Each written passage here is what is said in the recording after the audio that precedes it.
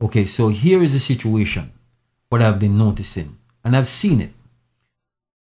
When the younger generation have children, okay, versus like when my mother, was raising us as children, okay, you start crying. The first thing they want to know, why are you crying? Because the mother is checking. Right. Okay, I feed you, I change you, and all these different things. Okay, they know what they did, that they know if the child is hungry. Right. So if the child is crying, it have to be a particular reason why that child is crying. So they want to know. What I find with our generation in raising children, when the baby start to cry, what the mother do? Give food.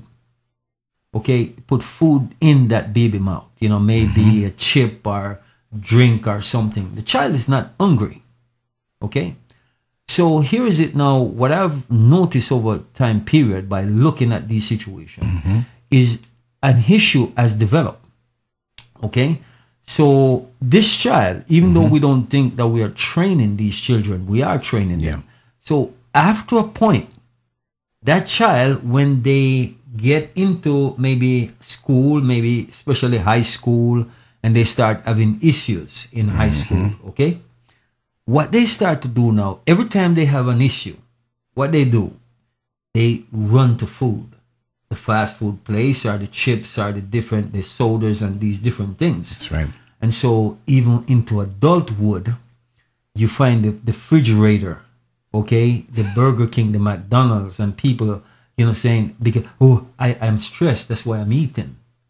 The reality is, if you look at the transition, okay, it is what the parents taught that child without even thinking that they are teaching this child something. So right. Okay? So this child saying to themselves, now, when I cry, my mommy gave me food every time I cry. Okay? So when that child start face issue now, they thought that this is an answer to their problem. Right. They've been trained that way. Okay, but exactly. They are being trained that way, but as a parent, you're not thinking that you are doing that. Identifying. Let's go. You are about to experience the uncensored conversations, stimulating wit, and the thought-provoking wisdom. Bold, raw, and uncut. Right now on the LanceScurv Show. Welcome to another episode of the Brother KESTON Show. It's LanceScurv over here in the corner, commandeering everything. And I just want to say what a wonderful last few days I've had. Wonderful life, wonderful feeling, vibrations. I got to thank Mrs. Scurv for being a wonderful wife that she is. And may I honor her with many years of servitude on the righteous level. Brother KESTON, boy, I got a package deal of an in-law situation here. But it's beyond in-law because he's my brother, just like he's your brother. A phenomenal man who I respect, and he inspires me on so many other levels. And we inspire each other in life. But I have to say that he truly inspires me and helps me to raise my bar up even higher. And I'm just living really good right now. We're not going to speak about the worldly level, but we're speaking about just on a spiritual level. And yes, I guess we got it going on. And there's nothing wrong with that, because that's the reward that you get when you submit and you go through stuff and you learn the lessons and you become selfless and you don't approach things with ego. But today we're going to focus on how early childhood family issues affect our adult life. And we start out and we bounce around. So if you come in at the 30-minute mark, we kind of on a different kind of issue, it's all going to come back around to that. So, fret not. This is going to be a heck of a ride. Get your wisdom caps on. Brother KESTON, I'd hug you, but I'm across the room. Got to shake your hand again. Let me kiss my beautiful wife. I got to get the extra kiss in there. I kiss you every 15 minutes, right? Anyway, we're vibing, and just welcome on in. And Brother KESTON, tell me what's on your heart. Tell us what's on your heart, and let's roll with the words. Again, it's good to be here with both of you. I always look forward to it. Man, my week can't finish fast enough to get. When I see you come to the door, I'm like, yes. But there's many things that I've been contemplating on, because, like I said, my time of meditation, in the evening or early in the morning, is my time of meditation, and when I meditate, these things come to me. When we allow ourselves to really get the Creator involved in our personal life. When you eat right, then your vibes right. That's right. And so then all of the things that you need, the true wisdom, come forth. That's right. You know, but we're gonna talk about, you know, family, you know, growing up, and how we reach to the point that we reach in life, because there's many struggles.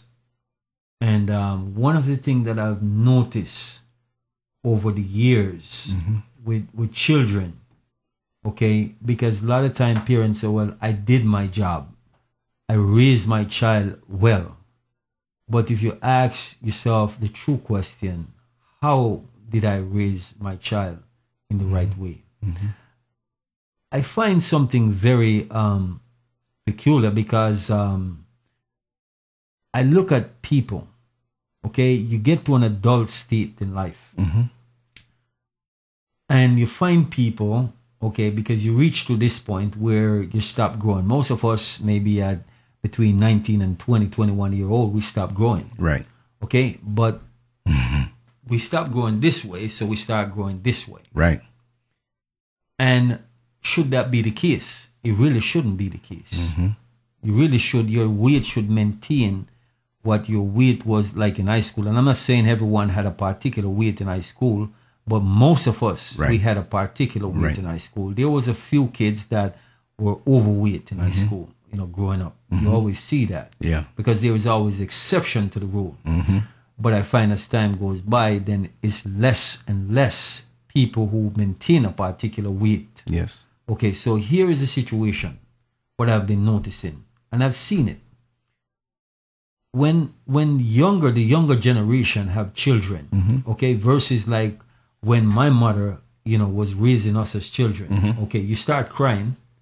The first thing they want to know, why are you crying? Because the mother is checking. Right. Okay, I feed you, I change you, and all these different things. Okay, they know what they did, that they know if the child is hungry. Right. So if the child is crying, it have to be a particular reason why that child is crying. So they want to know. What I find with our generation in raising children, when the baby start to cry, what the mother do? Give food. Okay, put food in that baby mouth. You know, maybe a chip or drink or something. The child is not hungry. Okay, so here is it now. What I've noticed over time period by looking at these situations is an issue has developed. Okay, so this child, even though we don't think that we are training these children, we are training them.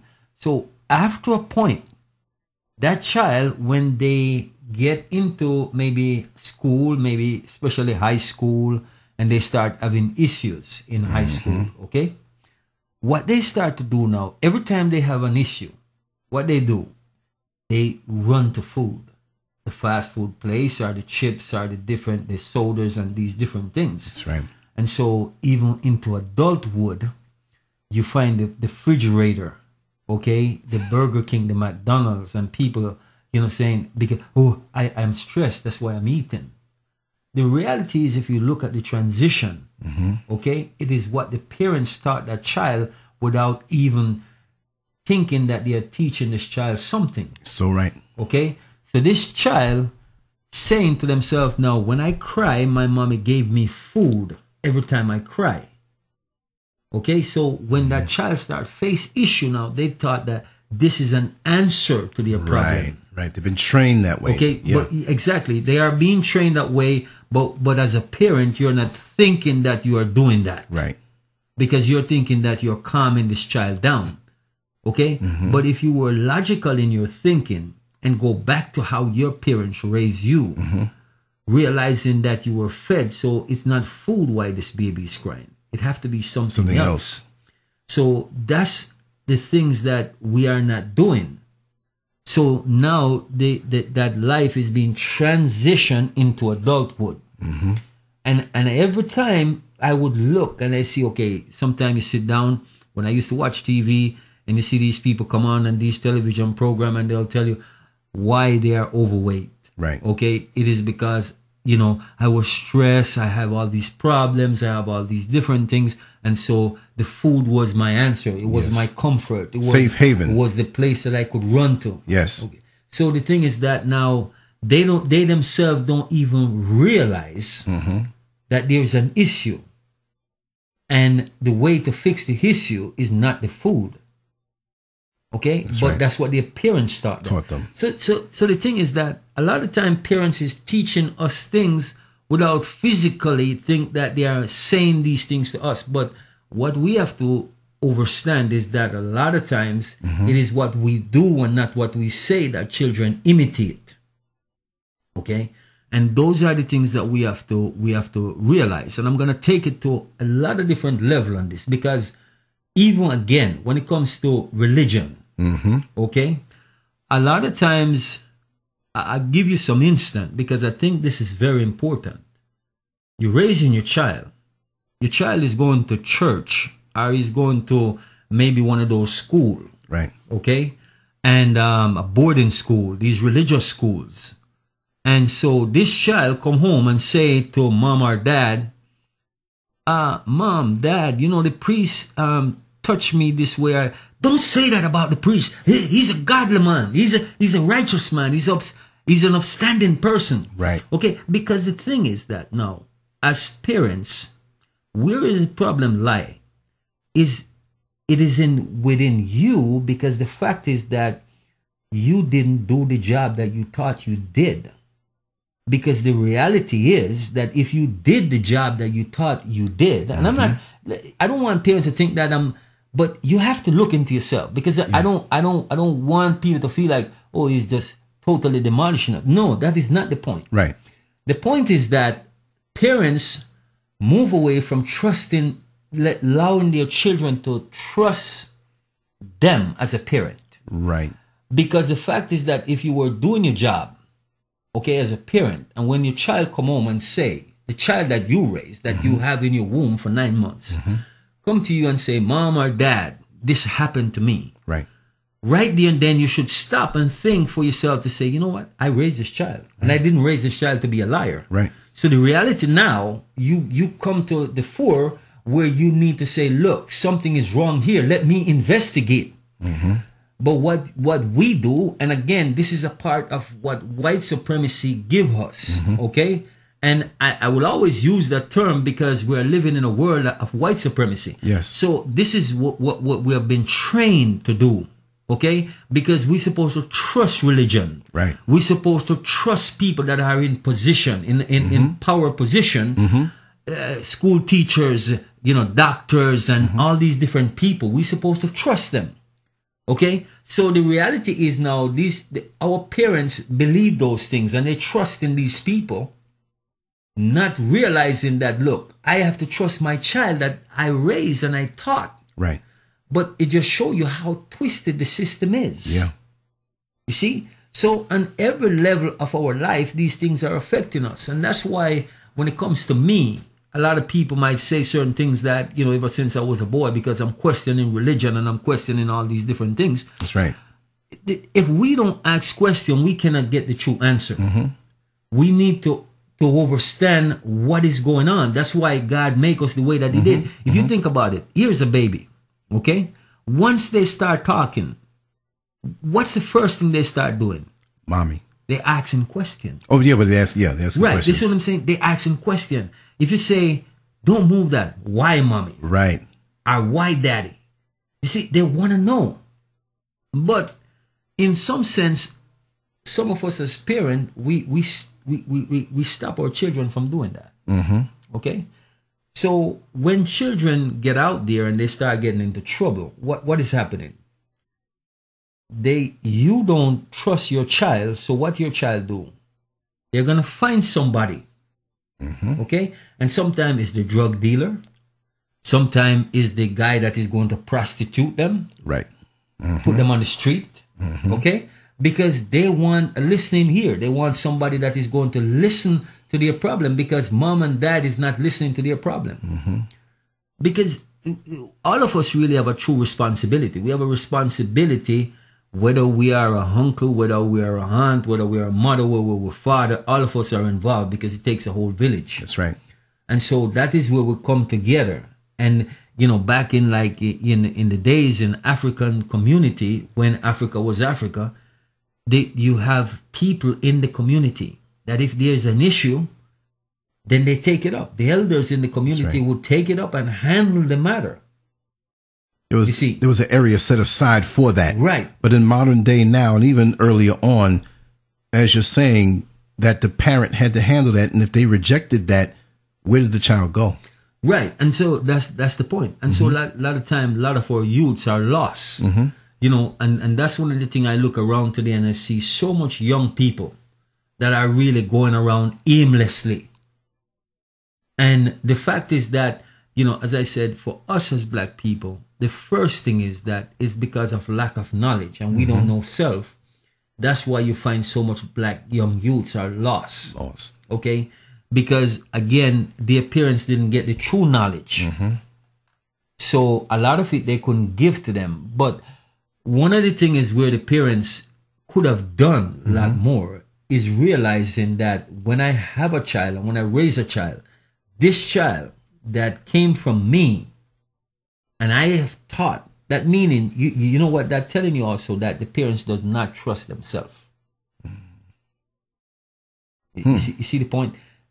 That's why you don't believe your child, because you don't trust yourself. And where does that come from? It comes from their childhood. You see? Compounded. Right. So again, it is from that slave mentality, from what white supremacy has been doing, is beating fear into you, driving fear into them. And the fact is, it's transitioning to the generation after generation. And so it's a continual thing. It's a generational curse. Right. Exactly. It's a curse. Because again, if you look at it then, you think about, I'll show you how far this is coming from. Okay, when the Great Society of Africa came to the point where these white supremacy was able to overtake them, it is because they stopped following their creator. If we didn't stop following our creator, the creator would not allow that to happen. That could never happen. Right. So when that happened now, the creator allowed these people to come in, which really was basically the devil rule, to come in. A foreign thing that can't... Right. Yeah. And so this entity came in and really turned God's people upside down. And caused that disconnect. Exactly. So if you look right now and you see the great... I'm not saying other nation does not have these issues. But when you look at the true people, they have these issues in every stage of their life. Yeah. Okay? If you look at the disproportion in black communities, okay, we don't operate as a community. We operate against community. We operate against the status quo, so to speak, because we are trying to raise our children from a European standpoint, not from a godly standpoint, not from an African standpoint, because that is important. If we were raising our child from a true African standpoint or from a true godly standpoint, then we wouldn't find ourselves in this situation, but we are going according to not God's way, but the devil ways of doing things. Yeah. And so that's why we are not successful within our marriages, within raising our family, because we turn away from the true God, from the true creator. And so that's why we are suffering from all these deficits. Yes. Okay. And it continues. So we have to break that spell. Break that cycle. Because on African people, it is that God has left us in the sense for us to be corrected.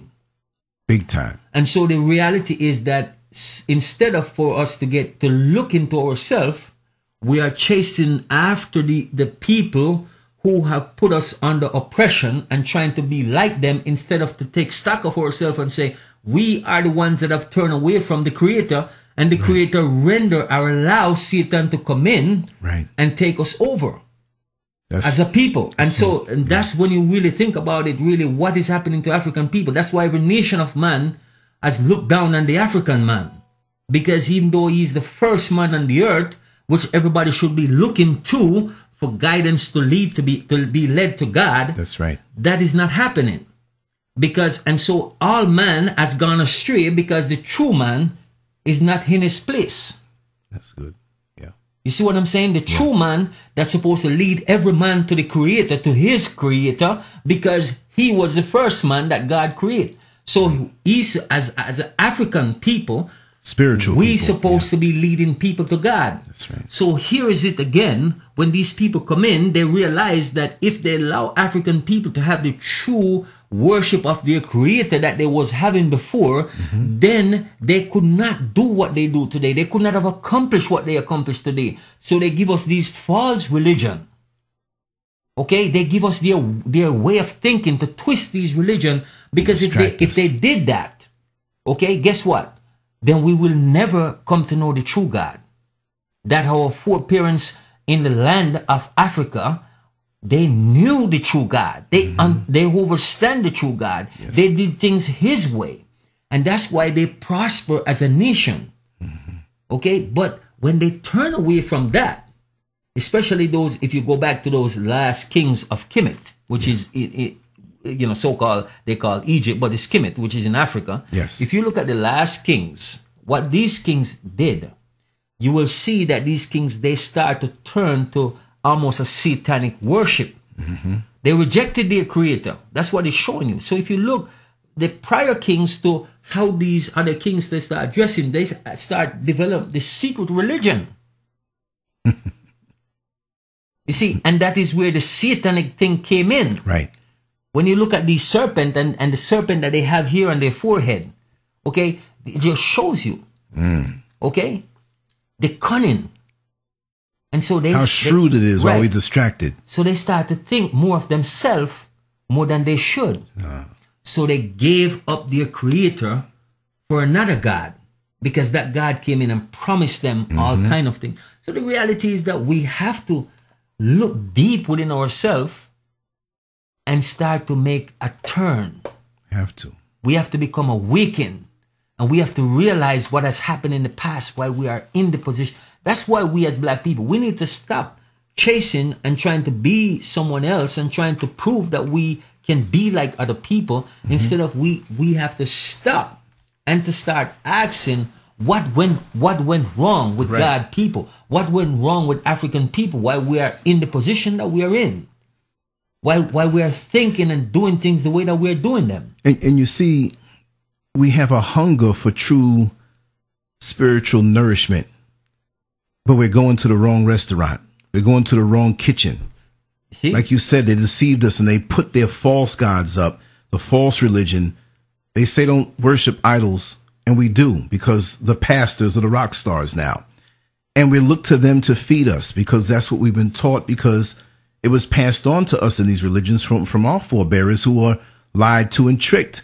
So we're not getting fed. So we're going with the form and fashion of showing up and paying tithes and saying the holy talk, and all week long we're raising hell.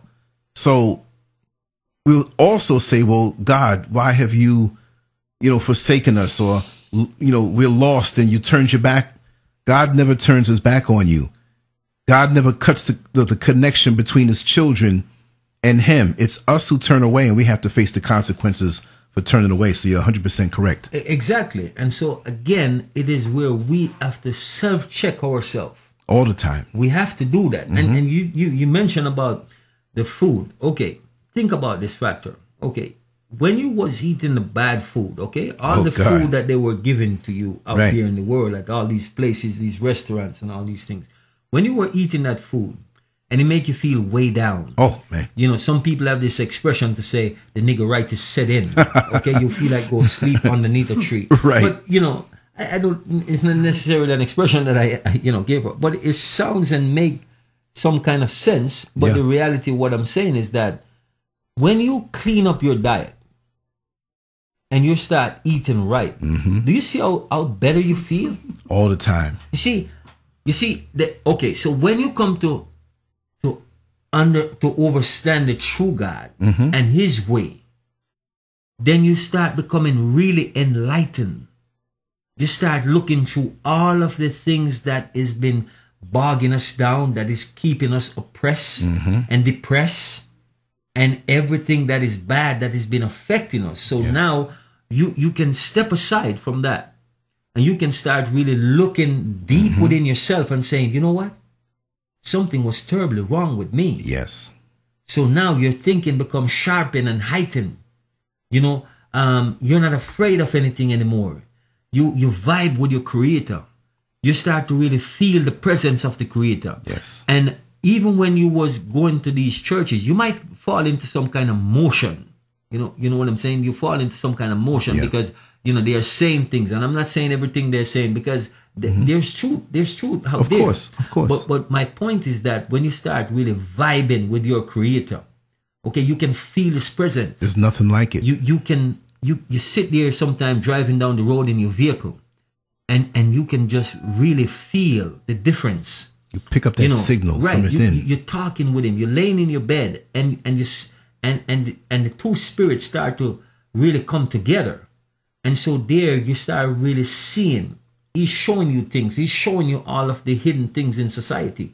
And so now your mind becomes very clear, that you can sit down and see all these things in religion. You can see it in the schools. You can see it in the politics. You can see all of these things. You can see through them. All of that. Okay, so your eyes are, your eye is wide open. I'm not going to say your eyes. Your eye is wide open.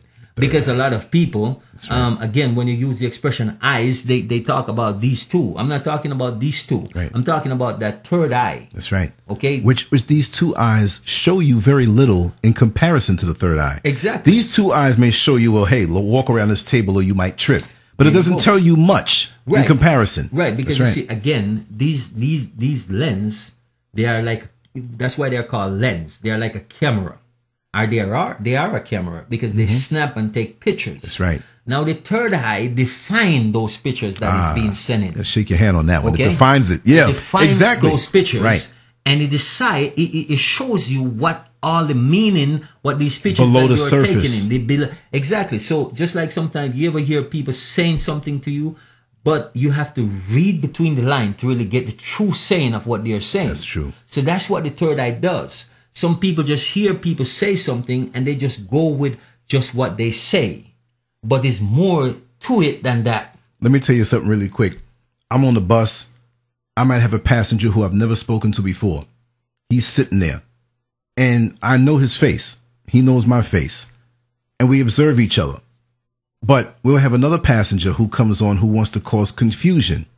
The prior passenger who was sitting down is there, and they have this awareness about them that I wasn't aware about. And when this person tries my spirit who just got on, and I know that they're doing this, and I'm sitting there calm, and they keep going, and they're trying to rattle me, I'll turn around. I didn't know it, but I look at this person who I never spoke with non-verbally, and we look at each other like to say, you see what's going on, right? And that person is aware, I'm aware. When the passenger sits down, it becomes not so much of an issue, and that person comes up and says, listen, brother, there's not too many of us around here. Shake the hand and go. It's like, wow. You know that you know. And people who don't have that ability, or that, I can't say ability because it's something you come into. We all have it. So you choose to put the mud over your lenses and not see, or your lens and not see. But those who don't know, you're crazy. What are you talking about? You lost your mind. How can you say that about that person? And then you know this. You're speaking a different language. Big shout out to Elijah. Lovely Mana. That's right. It's the first eye, like she said. That's right. Wow. That's the truth. You see, that's the truth. I remember one time, okay, I went to this particular place. And, I went to ship some things. And this guy there, that he owned the place. Right. And as soon as we met and we shake each other's hand, we immediately, we're going to start saying something, and he's like, man, there's not a lot of us in the world. And so we had this wonderful conversation. It's just this wonderful conversation, like we knew each other all our life. You see, we weren't afraid to talk to each other. We didn't afraid to say anything to each other. But when you start really vibing that way, that's what I'm saying, the creator comes in. The true creator comes in. Okay? Because, even the Bible that all of us read, it says that there are many gods and many lords, but there is one true God. It says a lot. Okay? And that goes over most people's heads. And again, exactly. You see, so we have to go, and because the reason why I'm saying these things, because family is important. It is the root of all things. It is where it's all got started, because God, he created a man and then he created a woman. Yes. And so their responsibility is to raise children. And so here it is now. Okay, God give them instruction, because these children, what you have to remember, yes, you are mom and dad, but they are not yours. Yeah. And I think sometimes parents really reach the point where they're holding on to these child like they don't want to let them go. But the reality is, if we even look into the animal kingdom, the animals, they start feeding these young ones, the birds. If you look at an eagle, for instance, what does an eagle do? It feeds its young until it's a point when it grows all the feather. And it have to fly, because they're not going to feed it anymore. It have to get out. They will sometimes take their beak and pick that one up and just let it go. If it doesn't fly, then it dies. Yeah.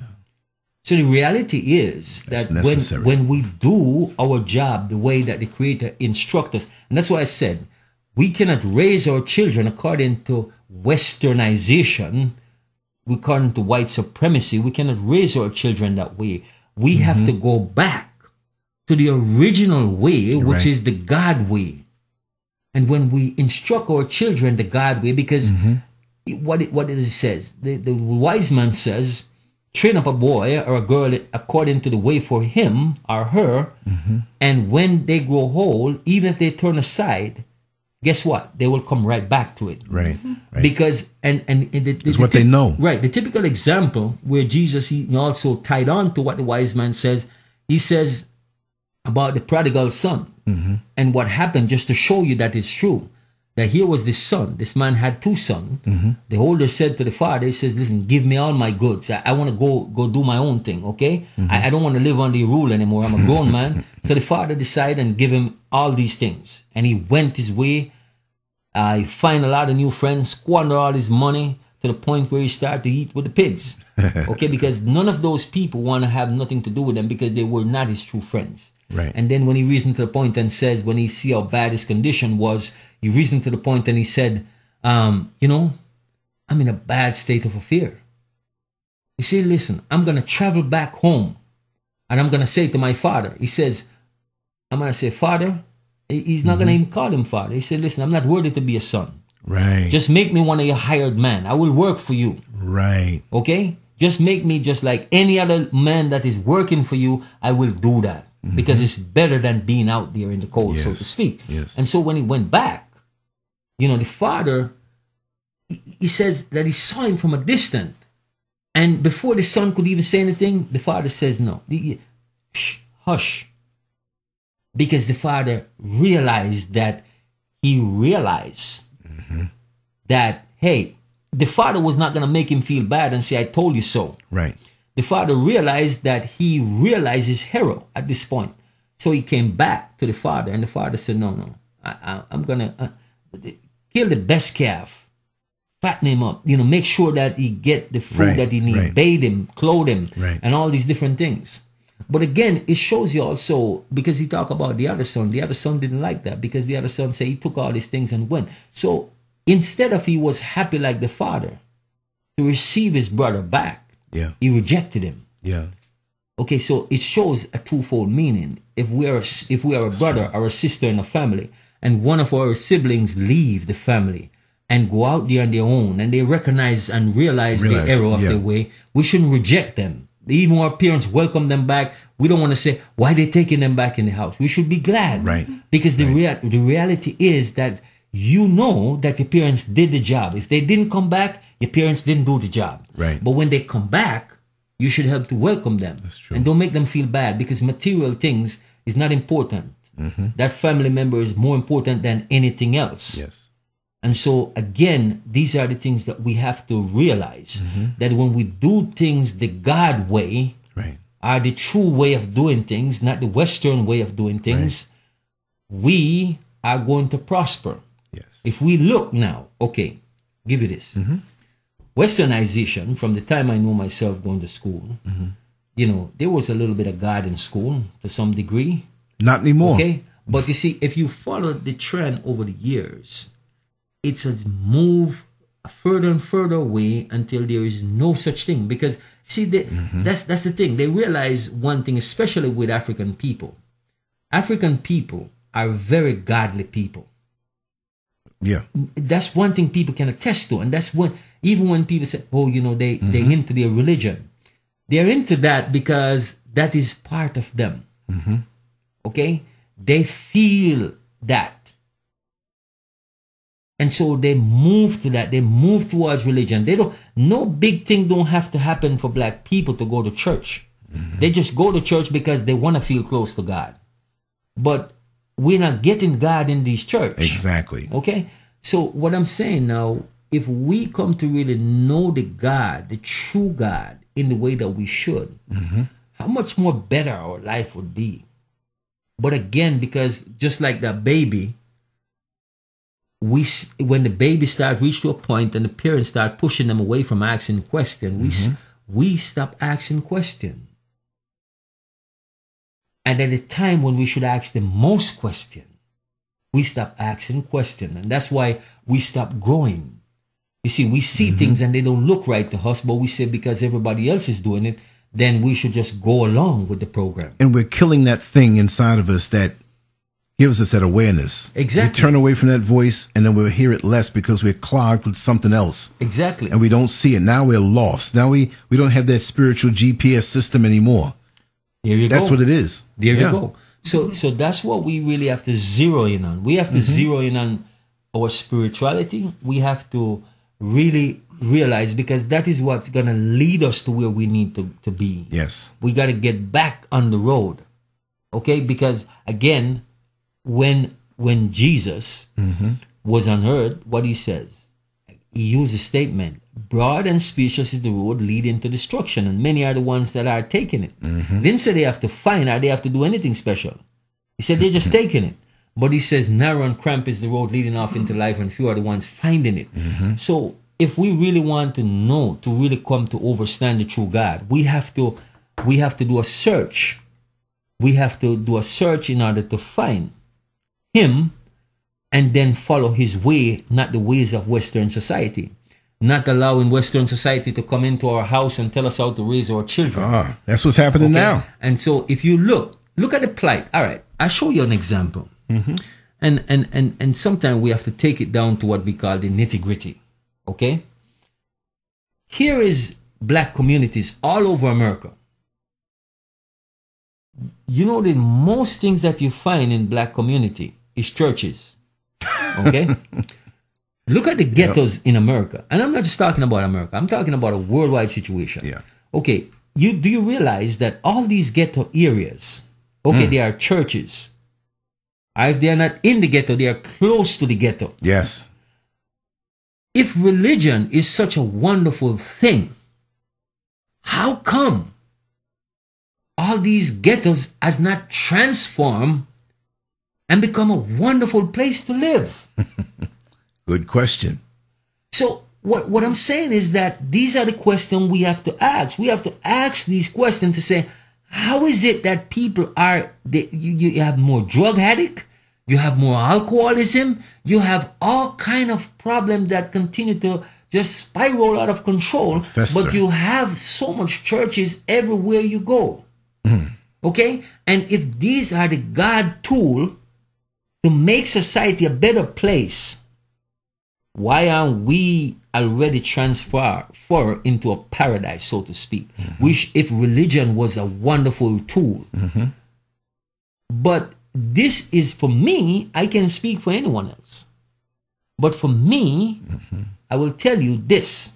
The two main things that I've seen religion. Number one, it is a divider. Number two, it's a tool of the devil. because the devil is a divider. That's right. If that was not the case, you would only have one religion. You would only have one religion. And you know what the religion would be? The religion of submitting to what God wants. See? If he says do it, do it. There you go. If he says don't do it, don't do it. Okay. Case closed. See? Not African American, Episcopalian, Czechoslovakian, 5'10", 200. The alpha. It's like sports. And this church doesn't talk to this one. And no, I go here and but you see, and that's what I try to show people. It's a divider. It's a tool of the devil. That's right. And so this is what is breaking family apart, even though this should be one of the main tools to bring family together. It is one of the problem that create issues in the family. Okay? Because if you're a child living in a household and you go to church and there are certain things that doesn't gel with you because it doesn't make sense, even though you're young. Right. If you question it, your parents will tell you, why are you doing this? And you're demonized. Why can't you just submit? And fall into line with this thing that's not right. And they'll tell you, it's not, God is a mystery. And all these, God is not a mystery. I tell people that all the time. God is not a mystery and God is not mysterious. Okay? Seriously, white supremacy is maybe mysterious, but God is not mysterious. Right. Okay? God, who really is the true God, hide nothing from us. He give us everything that we need. That's right. And not just needs, he give us lots of wants. If you follow what I'm saying. He does. He provide for us in abundance in every way that you can imagine. More than you know. That's right. Okay? And so, again, we go back to a lot of things. If you grow up in a household where there is laziness in that household, then guess what's going to happen to the children? They're going to display those behavior. They're going to display those qualities. It's a way of life for them. See, because they're going to see that nothing is wrong with that, just like everything else. So again, when the family that they grew up around, they see that mother is working hard, they might not appreciate it in the beginning. Right. They take it for granted, yeah. But they're going to realize, especially as soon as they get on their own, I can see why my mom was working that hard. Because the bills are coming and all kind of responsibility are coming your way. So you really get your act together very quickly. You have no choice. You see? Life will put you in place. Right. And so again, it's because of the parents doing their job. Big shout out to Selena. Go ahead. So we have to really come into all these things, understand and appreciate them, because what we are doing now, we are bringing a family into tuition, a family that is going to please their creator. Okay? And that is what's going to stabilize that family and make others look at that family and say, hey, you know what? I want my family to be like that. And they will come to you and say, hey, what are you guys doing that we need to do? Right. Okay? I would love to have this for my family. And so when we realize these things, we help others to come to appreciate them, because it's important. It's important that we do that. It's important that we continue to do that. That's right. So every day we wake up, our main concern, as I said, it's important that we don't get into this thing about just an individual person.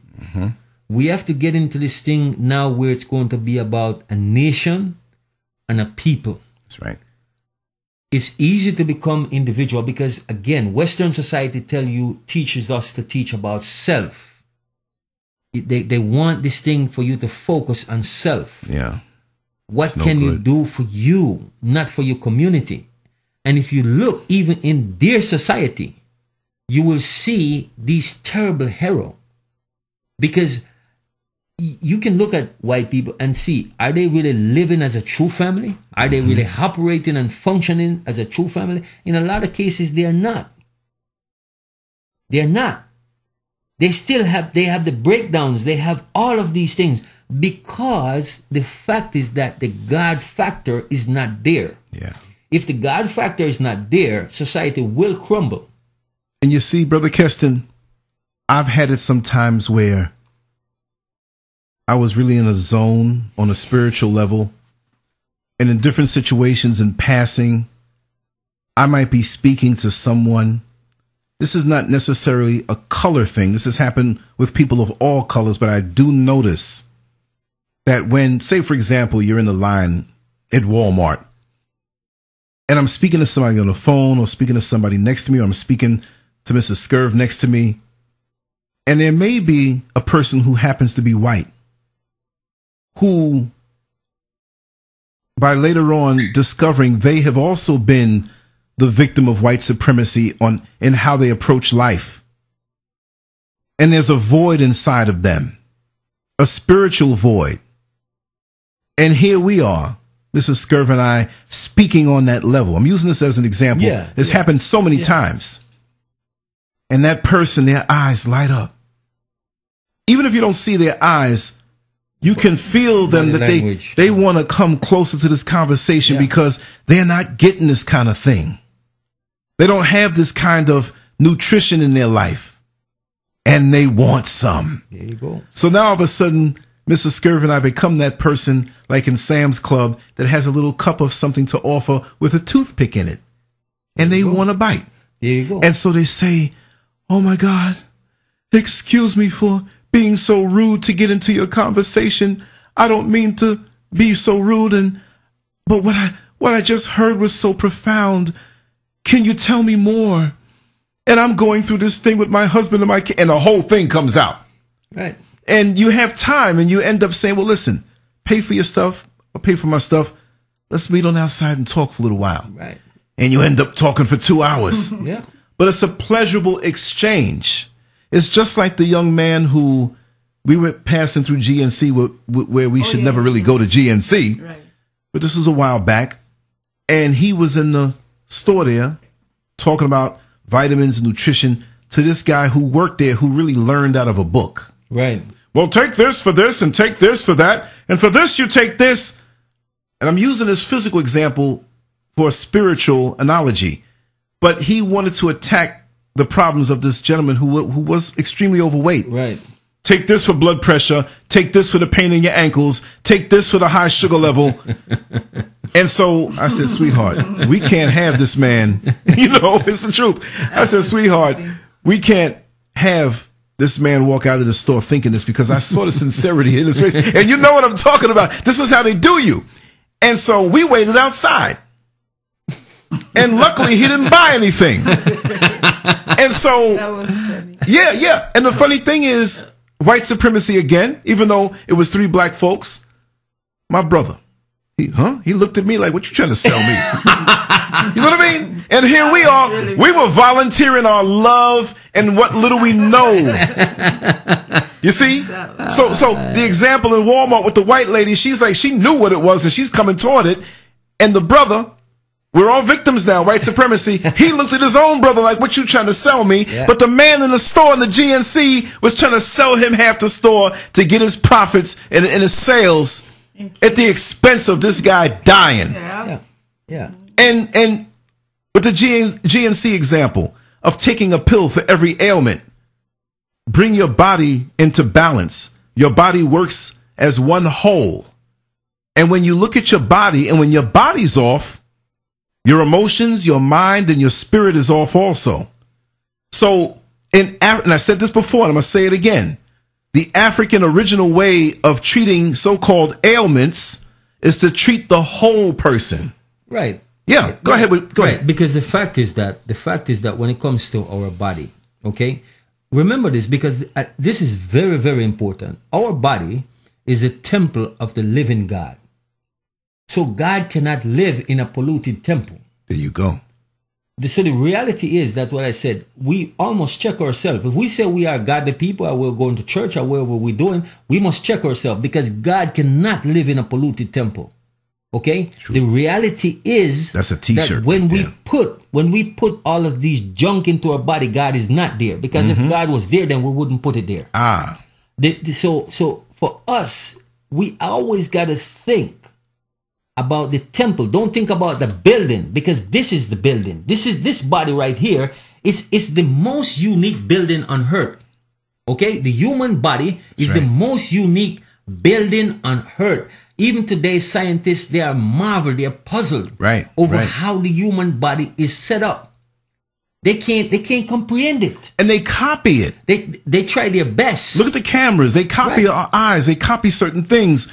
And we look at the imitation. Right. It's just the great, oh man, look at we got the so-and-so camera on our phone, but look at your physical eyes. Right. Right? And even in nature, when you look at construction machinery and these things that grab and they bend, and you look at a crab and you look at a animal, they're copying the insects. The way, exactly. You see? But that's what I'm saying. Our creator. That's why I tell people, as an individual, you must look at yourself as a very unique species. Each and every one of us is a piece of work of art from the Almighty Himself. Yes.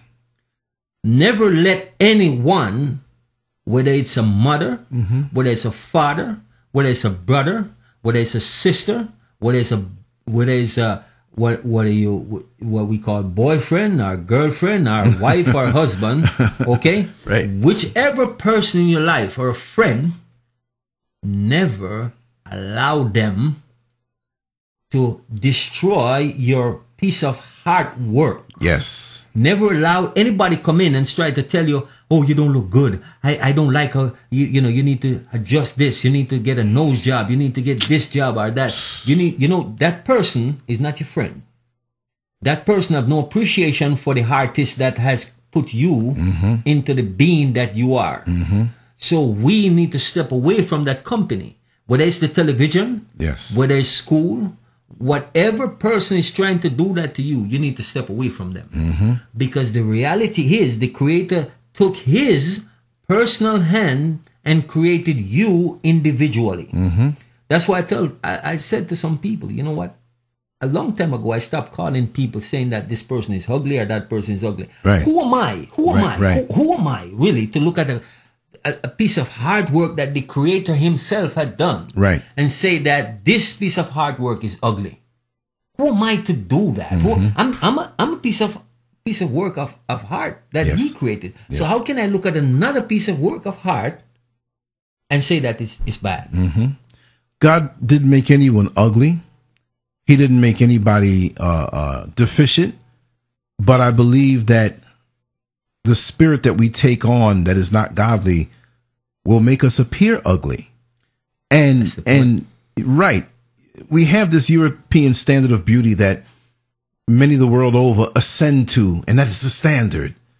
Why does somebody have to get a nose job? Who said that there's not beauty in the wider nose? Yes, there are some beautiful Caucasian people. There are beautiful black people. There are beautiful Asian people. The human race is beautiful. Who's to say that what you have physically is not beautiful? And the silent message from those who are white, who fall under that doctrine, that look at you like you're nothing. You see? But they're quickly understanding that we have the original beauty. We're the original person. And so silently they compliment us, they scorn us face to face on their way to the tanning parlor.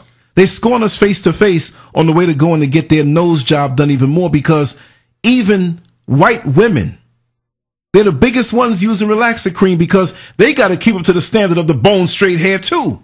Well, but again, there you go. What I'm saying is that when you look at all of these things, right, again, it goes back to the root, because in order to resolve the problem, we have to get to the root of the problem. And the problem is, the root of the problem is white supremacy. Right.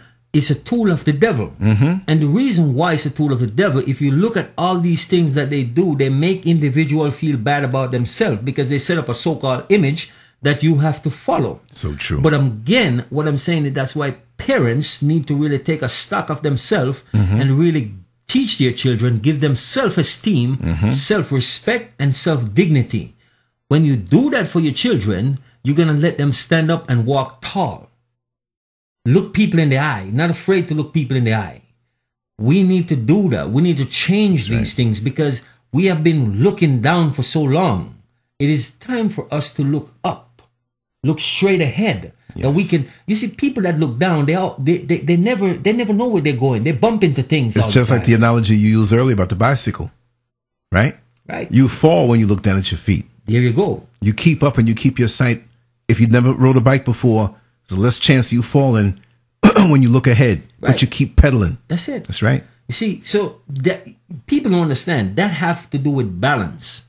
When you look straight ahead, it's going to balance you because you're looking where you are going. That's a part of balance.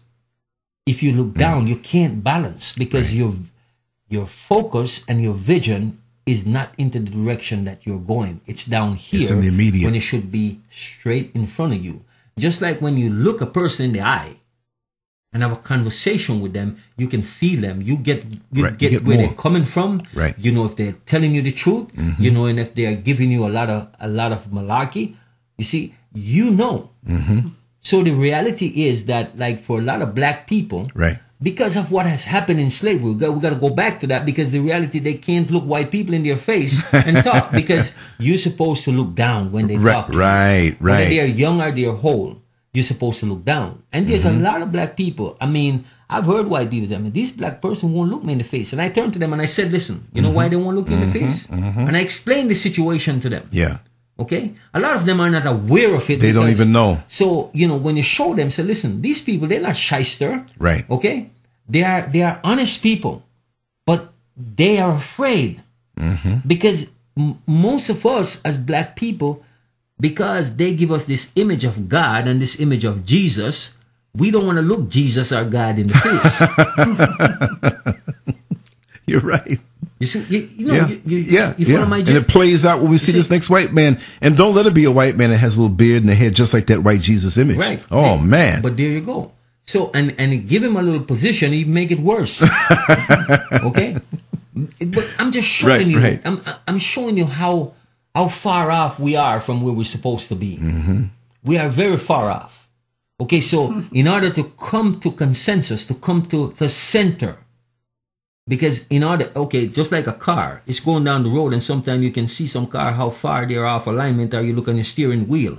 Okay, but when you bring it back to center, you can actually go down the road and let the steering wheel go, and that car will just go in a straight line. line. But we are so far off center that all our wheels are cockeyed, so to speak. Pulling us Okay? where we should be going. There you go. It's like people. This is one of my analogy. Here's a leaf that fall off a tree. When the wind come from the east, it blow it. Okay? Blow it to the west. Right. Okay? When the wind come from the west, it blow it back to the east. Yeah. And when the wind come from the north, it blow it to the south. And when the wind come from the south, it blows to the north. So people are like that. That's right. Okay? They flip-flop. They flip and they flop and they follow everything. There's no steadiness. The steadiness comes from structure. When you have structure, then be you can rooted. be exactly. So a tree, if you look at a solid tree that sends its root down into the ground, no matter how rough the wind get, that tree flex and it move with the wind. But it's not moving. But the It's tree root. is not snapping, it's not breaking down. Yeah. The trees that have no base root, guess what? They tumble and topple all the time, just as you see in the last hurricane. Okay? So we want to be, like the psalmist says, like the tree that is planted by streams of water. Okay? So the root is down. Right. Okay? It gives fruit. So people can see within you that you are stable. That's why when you're having these conversations that you talk about, people can sense that. Yes. People want that. People want to be close to that because they're not getting that from the society or the world that they live in. That's right. So again, when people see a family that is living, upstanding, and moving and doing what they're supposed to do, people can appreciate that. And so we have to kind of try our best to set as good as example as we can. And we have to go back again, like I said, when you had strong parents in your life, okay, that give you structure. They might not give you a perfect structure, Right. but they give you structure. And so I look at myself, okay, and I look at my sister, and I look at my brother, and all my brothers and sisters. I look at them and I see structure. Right. Okay, I see people that are stable. That's right. Okay, I see people that they know where they're going because they come from structure. The foundation was laid. Let me show you something. The problem that we have, okay, and I'm going to tell you, because sometimes I listen to even some of us as black people speak. And I respect a lot of these guys that I see on YouTube and all these different places. And when they go down to the line of politics in the system, and some of them will talk about who to vote for and all these different things. But I'm going to tell you my view on that. Tell and us. Why it is why I don't support those views. One of the things you have to understand, here's a house. The foundation of the house is crumbling. But you decide to go out and get a contractor to come put new windows and doors into that house. How is the house going to hold up? That's right. You see, this is what I'm going to show you, and this is how serious it is.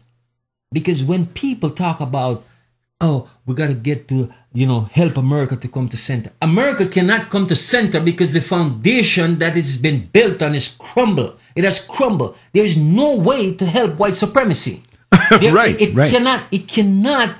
cannot be saved. Right. Okay, so the reality is that when people make say, America great again, come together. Let's come together. Yeah. And as people try to bring this thing to center. Okay, I even hear some people in Islam that come up and talk about, how we can come together and help America. America cannot be helped. That's right. The reality is God has his hand on America, and his hand is coming down with a judgment on this country that is of greater proportion than any of us can imagine. That's right. Because the reality is the house does not have a foundation. The foundation that is built on, it is a foundation that is built on sand. It doesn't have no steel in the foundation. Evil. It's like going Satanic. over on the ocean, and you just gather up sand, and you say, okay, this is my foundation, and you start laying blocks on top of that. And the waters then you are go coming. up and you start putting roof on it. Okay? The wise man built his house on the rock. The foolish man built his house on the sand. Yeah. Okay? So when the rain come and the storm come, the man that built his house on the true foundation is always going to be standing up. The reality is, the blood of all these people that these people have spilled from the beginning is crying out to their creator for justice. Yes. So all of the things that we see happening to America today, it is because of all of the atrocity that white supremacy has committed. So it must crumble. So we must not try to save the system, because God's hand is upon it. It cannot be saved. The devil is the devil, and the devil cannot change from the devil. Tell it. I got to high five that. The devil is the devil. That's and right. cannot change from the devil. That's right. So we as a people must understand that the foundation is no longer there under this building. Yes. So when you go out and you say, I'm going to vote for this politician because they're going to make things better, listen, God don't like fence rider. It's either you're on his side or you're on the side of white supremacy. It's no in between. In this thing that is taking place, there's no neutral ground. You must be either here or here. That's right. That's right. So the reality is, when you see, when I hear, some of our black brothers is talking about, come together and help America. America cannot be helped. And if you're true, and if you really look into the word of God, you will realize that something that is built on this amount of blood can never be saved. That's right. Truth. It is a tool that the devil is using, and if we allow ourselves, we'll get tricked into that. And die. So, right alongside with him. Right. So we're going to die, and our whole family is going to die. Do you really want that? And those are the questions that we have to ask ourselves. That's why we have to get our families together. Because getting our families together and let them understand the will of God is not to save America, but it's to save individual. Yes. Out of the system that we're living in. So we can't run around and think that we're going to save this country. It's a sin. This country is a tool of the devil. That's right. The land itself I'm not talking about. I'm talking about the system that was created by white supremacy. Anybody who doesn't understand you, their awareness is off. You see. We can't save them. Right. Right. So my point is that we have to realize that it's an individual thing, because we all have to answer to the Creator individually. Right. Because white supremacy is already been judged. So the judgment, that the things that you see happening, it is because God has released his hand upon white supremacy. That's right. He's not holding back. We cannot do anything for God to take his hand off white supremacy because they have committed a host of atrocity. More than we know. Millions of people has been genocide by white supremacy all over the world. All over the world, yes. Okay? So we have to step back within ourselves and start checking ourselves individually and see, are we riding the fence? Because all fence rider will be put to death by the Creator himself. Because how can the Creator trust There's you? no neutral. How It's can the either Creator- positive or negative. Right. But what I'm saying, how can the Creator trust you when you are 1 foot over here and one, oh, I'm for God. And you don't stand up. Right. You don't stand up for right. There you go. So Yeah. on one side you say, I'm for God, but the upcoming election, oh, I have to vote for this person because they can. Right. No man can bring peace. No human cannot bring peace. The only peace will come is when the God within us Right. bring us together Bring us together.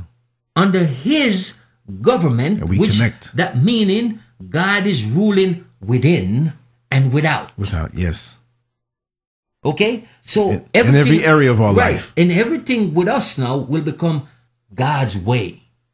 So when we do things God's way as family first and individually, then life will become the way it's supposed to be. Peace. God don't need weapons. That's what I was going to say. We Okay. wouldn't have any desire to build So- up all these nuclear weapons and So warheads. how is that transformed into any kind of peace? How long have you been on earth? You've been on earth 50-something years. 54, Okay, I've been yes. on earth for 48 years. Okay? My point is that there's a lot of people out there that can say, I've been here for 70, 80 years, 90 years, 100 years. Where is the peace? Where is the peace? And people that's been around for hundreds of years, thousands of years, where is the peace? That's right. There is no peace. Because the fact is that if God is not within, then there no peace can be. And that's what we are afraid to. We are afraid as individuals to check ourselves. Okay, the system has given us a whole lot of things. They've given us television, they've given us computers, they've given us everything that we can imagine. But most of us are not realizing that all of these things is to keep our minds so occupied that we don't allow the God within us to come out. Right. So therefore, we are caught up. That's the devil way of doing things, because he have to keep your mind occupied. Because if you allow yourself to think and reason, then the God within must come out. Right. But once you are under the spell with the food, Yes. all the things that they give to you that you think you need, That you're addicted to because See- you have the hunger right? that's not going to satisfy. Why did Jesus says, most people, they talk about Jesus and the Our Father prayer. And most people, when they pray to God, they don't pray for God's will to be done because they don't have no idea what is God's will. Okay? But my point is that Jesus talk about the most important things. He says, you must pray then this way. Our Father who art in heaven, hallowed be thy name, or make thy name holy, set kingdom apart for come, a thy will special be- purpose. We must always respect the name of the Most High. He says, thy will be done. Thy kingdom come. What is God's will? Most of God's will is for all man to become, or to let the God within them come out. You can't His dispute will that. to be done. That's right. That all of us are living a godly life, On earth as it is in living heaven. in peace Yes. and tranquility Synchronized. under God. Okay? Where in there, in that first part of that prayer, did he say about you or me? No. See, Right, right. You see the thing? Right. If you go down the line, okay, I think it's the 5th chapter of Matthew that talk about that. If you go down the line, 5th or 6th chapter, one of them, but right now, if you go down the line and check, you will see where you come in. You will see where your daily bread come in. Okay? So my point is that we have to realize that if we do according to those standards, we must come to center. We must come to center. Because God is bringing us to center by means of these things, by showing us, by reasoning with us, by helping us to forget about the church. That's what I tell people. Forget about religion, because your religion is not done you justice, it has not done your family justice. It has actually divided your family up in parts and pieces, because religion is a tool of white supremacy. Tool of the devil. Okay? And white supremacy is the tool of the devil that he's using to destroy people, nations. He's trying to destroy every man. Because in the end of the day, the devil know that even white supremacy itself will be destroyed. Right. They know that. You see? Yeah. That's the reality. But you can get so caught up into this. Okay? We get so caught up. If people think that I'm kidding, check yourself. Go, if you have kids, look at all the things that you buy these kids, the amount of clothes. How much clothes can they wear at once? Exactly. And how hard are you working every day to just maintain those things? And you realize that if you were giving them less, because they don't need all of those things, okay? They want it because everybody else have it. Right. But if all of us was realizing the importance of how we do these things, okay? Don't waste our money frivolously on white supremacy. Yes. Because what we're doing when we do these things, we are propping up the system of white supremacy. And so therefore, in their eyes, yes. And our burden get heavier. Our burden, look, let me show you this. And again, I think from the bottom, I think from every different angle. You go out and you work. Let's say you work. You're getting $800 a week. Okay, for your pay, whether it's a salary or a hourly wage, just let's say you're getting $800 a week. Right. Before you get that $800, it's tax. Okay? Tell me about it. After you get that $800, you come home, okay? You buy gasoline, it's tax again. You go to buy your grocery, you go to buy clothes, you pay your mortgage, you pay all these different things out of there. All your bills that you're paying, there's a tax attached to that. And every time you spend that $800, you're paying those taxes over and over again. So several times. My estimation, out of every dollar that you get, you only get about 15 to 25 cents the most. Right. Okay? So you see what we're working for? The system has us so dialed in because we are a money-making machine for them. Okay? But we don't stop to think, because we are thinking, oh, I can't deprive my child. You're not depriving your child of anything. You see, because this, again, the television tells us, okay, you need to get this for your child. It's the latest this and the latest that. So we are pre-programmed. Mommy, I want this. Can I have this? See, as soon as, and I tell a lot of parents, I say, when I see young parents, the first thing when that baby start to be able to do certain things, they start giving them the iPod, putting them in front of the television. It is a dangerous thing to do, because the devil, that is one of the biggest tool of the devil right there to destroy your family. That's right. Okay? Because these children, they are being programmed by what they watch on those iPods and the televisions and all these different things. And you think that you're some people say this is the smartest generation, but I say this is the dumbest generation that has come on the earth. Exactly. And people can get upset if I say that, but it's the truth. It's the truth. Because if you take away all these devices from them, okay, they can't tell you anything. They can't function. Okay? I tell you this very simple thing. I was in a store a few years ago. Was a Radio Shack. Most of them has gone out of business. I know. But I went in there, me and this other Rastafarian guy. So he bought some stuff, and it came up to $10.50. He gave this kid at the register $21. And the kid looked at him and said, "What are you giving me all this money for?" So the Rastafarian guy looked at me and said, "You see, they don't even know arithmetic." So hand him back $10.50. He did a favor for him by giving him the extra $1, so he doesn't break up a 20 and have to give singles with that 5. See? Duh. But I'm just showing you. Right. When I was a boy going to school, you need to know your timetable backwards and forward. Okay?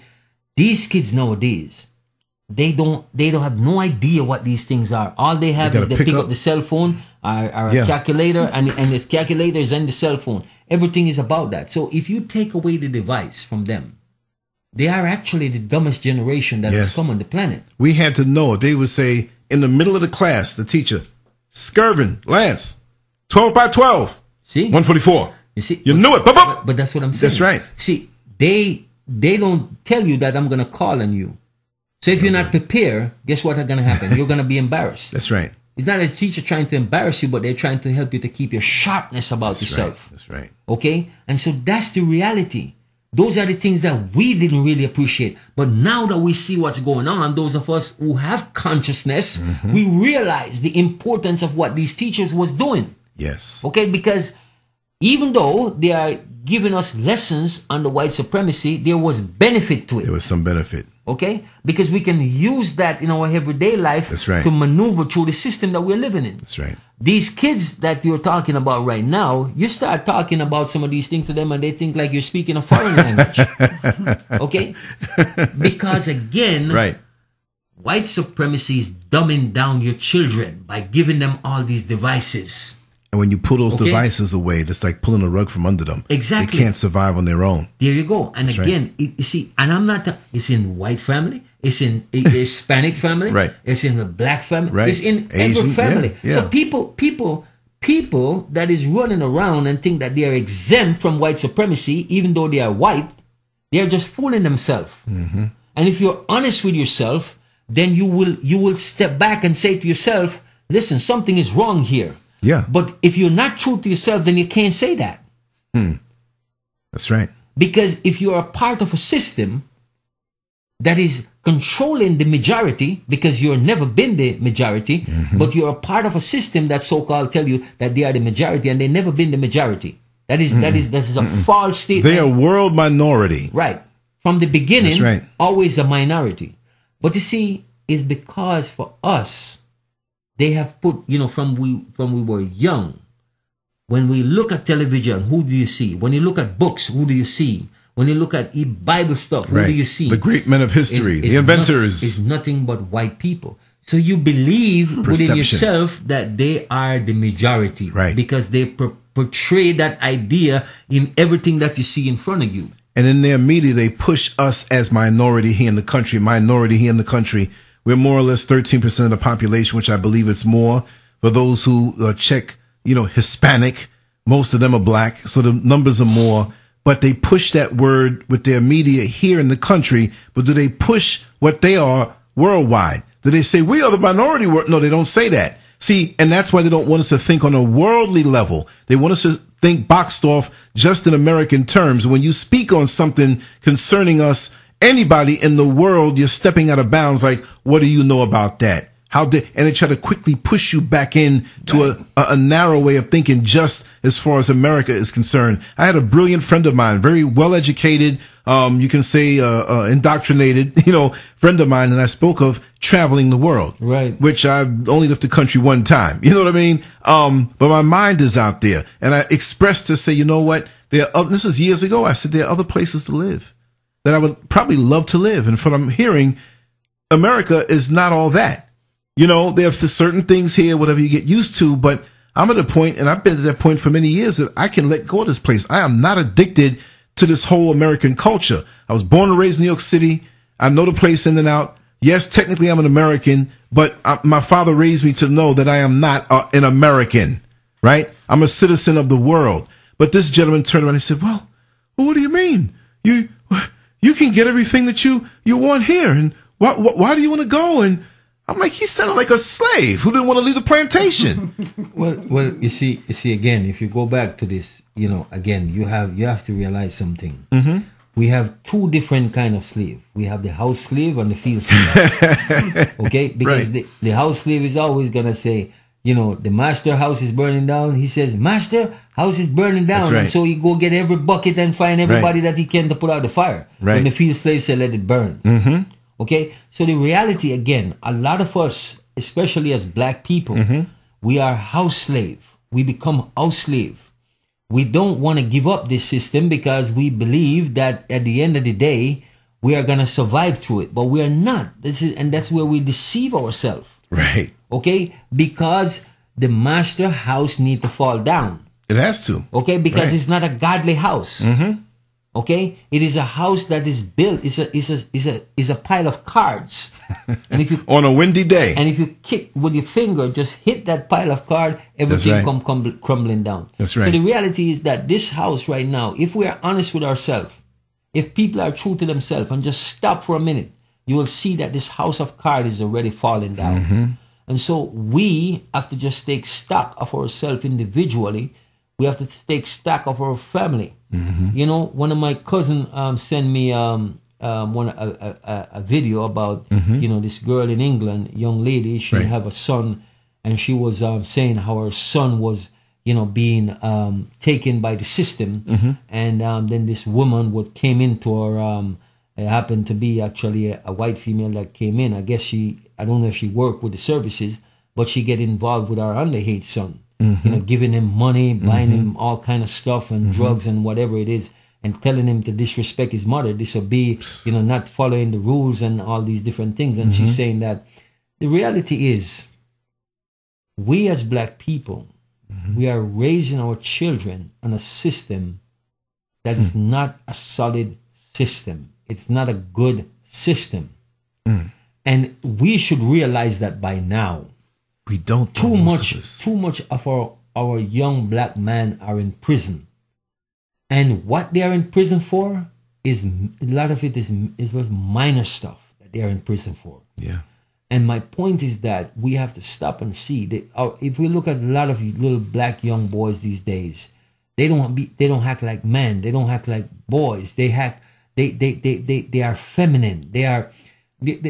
But again, where do they learn that? They learn that from white supremacy, because what they are seeing on television with black movie stars and the behavior, the dress that they are wearing instead of wearing men clothes. Okay, the young girls, when you see that they are behaving like they are men, okay, where did they get that from? The television again. That's right. And you know, look here. I'll say this, okay. In this world, we have to be honest and true. Okay? There's a lot of good people that find themselves in these situations. Yes. Okay? Because again, a lot of these things come from religion, it come from politics, and these children that find themselves in this situation had no control over a lot of these things. That's so right. I don't want people to think I'm here beating up and bashing up on gay people. Right. Okay? But the reality is not a normal behavior. Right. And if we're true to ourselves, we will check ourselves and be honest. It's not a normal behavior. And we speak out of love. But exactly. So what I'm saying is that, you know, I've never seen a gay person and hate on them. I work with them. I've talked with them. I don't get into their personal life, because that's their personal life. That's right. Okay. But at the end of the day, what I'm saying is, when I'm seeing these things that has been so concentrated in the black community, more so, okay. Yes. And again, when I see a black president actually promote this stuff, and that's why I tell people, say, listen, when I say I don't have no respect for these people that call themselves or put themselves in that position, okay, because they are leading us into darkness. Yes. They are not leading us into light. And so, because black people will get upset when you speak about Barack Obama, black people get upset. Because, as I said, right. that was supposed to be their Jesus to rescue them. That's right. Okay? But he have done a lot of injustice in a lot of ways, because kids look at people like that, and when they see the first black president of the United States, to them, here's a man that is promoting these lifestyle. You have to say he's promoting it, because the things that you say that he did and do for them, and can, you know, and advocate, so to speak. If he had advocated something like, you know, to help black people in the way that he did that, if he would focus on, you see, helping black people, as well as, okay, you're president of all people, we understand that, but everybody got their time in the sun with him, you know. Latino, again, mixtures of many races. That is not a race. Gays, you push that, but you call yourself a Christian, right? No, I'm not judging. Because when you judge something, you don't know the content. You don't know the distance. If it's 10 feet from that wall and you say, tell me how much, I said, I can't tell you because I don't have the tape measure, because I can judge and say, maybe it's 9 feet and a half. But when you have the ruler, the tape measure in your hand, you know. So the tape measure being scripture the right way and what resonates in you and your direct connection to the creator. And when you look at something, you say, hey, this ain't right. It's not judging when you are standing on the firm foundation that the creator put you on. But that's to blur us. We get pulled in that it's a black president and we focus on that so much, but he's promoting this or that. It's all about distraction and the flip-flopping. Look, you have positivity, negativity. No, nothing's neutral. Either you're this or you're that. So if you're neutral, you're just as bad as being negative because you can't make up your damn mind. Exactly. And so that's when I tell people, I say, listen, I don't have respect for these people because of what they have done to society in a whole. Mm-hmm. They have destroyed the human race. They have destroyed the human race. And when we look at it, if we are true and honest to ourselves, why in the 21st century are we suffering from so much of deficit? Why are we in such deficit in every way that you can imagine? Right. Okay? The family, the structure of society is the family. And there is no family structure. There's very limited, I should say, family structure right in this world that we're living in. It is a sign to show you how rapid this system is falling down. And to show you that it's not just a one country state of mind. It's all over the world. It's a worldwide state of mind that this is happening. So what I'm saying is, because the fact is that white supremacy controls every country in the world. Whether we like it or whether we want to believe it, yes or no, they control every country. You look at Africa. Africa is controlled by England, Germany, France, Belgium, right? Belgium. And a few others. Right. Okay. Everything in Africa, every president in Africa is all controlled by one of those entities. Yeah. So that's sad. And the largest continent in the world. Okay? Every Caribbean island, even down there, is controlled by white supremacy. They're either under the United States or they're under Britain. Right. And it's just like when Jamaica technically got their independence in 1962, they were almost like that slave that when slavery was deemed over, the slave said, yeah, we're free. Master's sitting there, and they walk off the plantation and said, wait a second, I'm getting hungry. What we going to do? They turned around and went back to work on those same plantations and suffered more because they had the nerve to walk off. So I got Jamaican blood in me. We got two wonderful Jamaicans here. I'm a Jamaican. But look, that Jamaica couldn't go too far with its independence. It's still controlled. Even the products that they have come down from Britain. You look at the soap, you look at this, you look at that. It's like, wait a second. You have all of this and you're a tourist destination for the whole world. And such influence through the creativity. Bob Marley, for example, and so many others. Such a small physical place that have so much dominance in so many areas, bauxite and many other things. But yet it's controlled and others are coming in and exploiting. But the structure of Jamaica, us, the family, we're caught up with the whole European and American culture, and that's breaking down the family. So now, I hate to say it this way, you got more Batty Boy down there than anything else. We have the guy, Walter Lee Hampton. He's a gay gentleman who does speak a lot of sense in many areas, and I listen to him as I have to listen to many points of view to do what I do. And he couldn't believe it. He said, I went down to Jamaica last month, and his face being very popular, because he speaks a lot of stuff on. It's not just a gay thing with him. He talks a lot of sense. I will say that in his behalf. He's not a narrow-minded person where it's just about that. But he said so many people knew because he put it out there on social media. So many men were reaching out to him on Facebook. He didn't even put it on Facebook, but they found him. And they have these apps, these hookup apps, not just in Jamaica, but all over the world, where if you happen to drop down on a plane and you don't know anybody in that town, you go on the app and you say, I'm here, I'm whatever, I'm 6'2", and so here's a photo of me. And all of a sudden, bing, bing, bing, bing, bing, bing, bing, bing. You get all these men. Hey, I'm free. Come see me.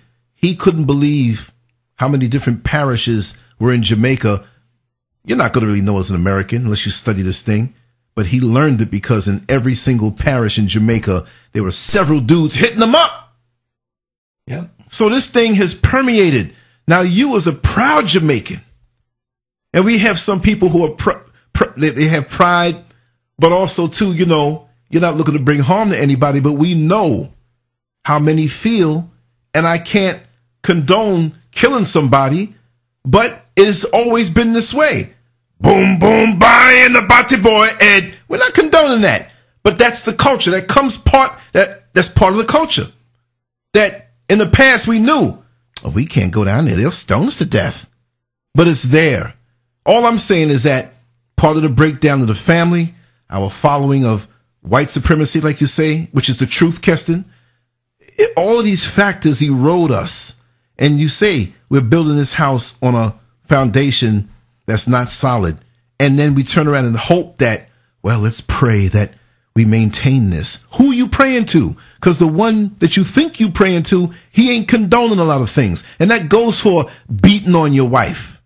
That goes for as a man not being responsible with your money and you spending it all at the liquor store at a titty bar before you come home. We know that. We're not bashing any one person because, like you say, Brother Keston, we got to look within ourselves. And when we look within ourselves, we have to find certain things. And this is why we're so addicted to all the ratchet stuff online. I know grown people who they're flying home to get home in front of YouTube to watch the misery of other people because they love to drown themselves out with that externally because they don't want to look inside. I love it when I can get a good meal at Mrs. Scurv's kitchen and go in the backyard all up under the bushes and pull out the chair. So I pull off all my clothes and just lay out there, me and God. A wasp that I'm a little scared of sometimes. I'm so centered, it may fly by me on my leg. I'm like, he's not going to bite me. I'm not even going to be afraid because I'm in connection. Yeah, and that's the thing, you know, when you start having true connection with the creation, one of the other things that you're going to have, and when you have that connection with your creator, you're not going to be afraid of these animals or, right, you know, even, you know, frogs. I never used to like these things, but be honest with you, the more that I do what I do, and the more that I vibe this way, the more that I eat this way, right, I find that these things, you know, they don't pose a problem to me. You know, I can easily pick them up and put them out a dangerous way. Right. What I'm saying is that one time, you know, I would think twice about these things. But what I'm saying is that you start to connect with the creation because you have a connection with the creator. Mm-hmm. And that's what it's supposed to be. We're supposed to protect the creation. Yes. We're supposed to look after it, not destroy it. We don't kill any creature unless it's necessary. That's right. You see, and that's what, because when these things, they can sense a vibration if you're afraid of them. They know. You see, the connection is there. It's only, the problem is not with them. The problem is with us. That's right. You see, the reality is, that's right. What I'm saying is that the reason why they defend themselves, because they can sense there's danger from us to them. That's right. You see, God have to put that protection mechanism inside them. Yeah. Because they know we are going to, they can sense that we will destroy them. That's right. You see, but because they are in tune with their creator. For instance, I give you this instance. Mm-hmm. When the tsunami came, it was going to come over there in Asia. all these Ooh, yeah, animals, yeah. okay? All these animals, they just left and went up to the mountains. That should tell you something right there. Okay? They just, what I'm saying is, again, because the people are not in connection, they are not in tune with their creator, so they can't see that because they are distracted by all of this light and all of this glitter and the glamour and all of the things that we think we need. And so the fact is that if we were paying attention to the true vibration, many people life would be spared. Or Yes. most people life would be spared. On so many levels. You see, and so again, we as a people, you know, sometimes, all right, when your inner person start to talk to you, sometimes you might say, you know, I'm going here. And the inner person said, don't go. I was going to bring that up. Go ahead. Okay. Yeah. And you, and think about this seriously. When you follow that inner person and you stay here, okay, nothing happened. But if you go against that inner person, and I'm going to tell you of a personal experience that happened to me. This happened to me in real life. I remember one time a friend of mine, I was home sleeping. I was out from work that day, and I decided I was not going to go anywhere under any circumstances. Right. Okay. So this friend of mine came and he knocked at the door early in the morning and he says to me, I opened the door and he says, man, Keston, I'm late for work. I missed my bus. And you got to help me, man. I said, Ian, I'm not going anywhere. I'm not going anywhere today. Right. And he begged and he pleaded and he begged and he pleaded and he begged, and my spirit said, don't go anywhere.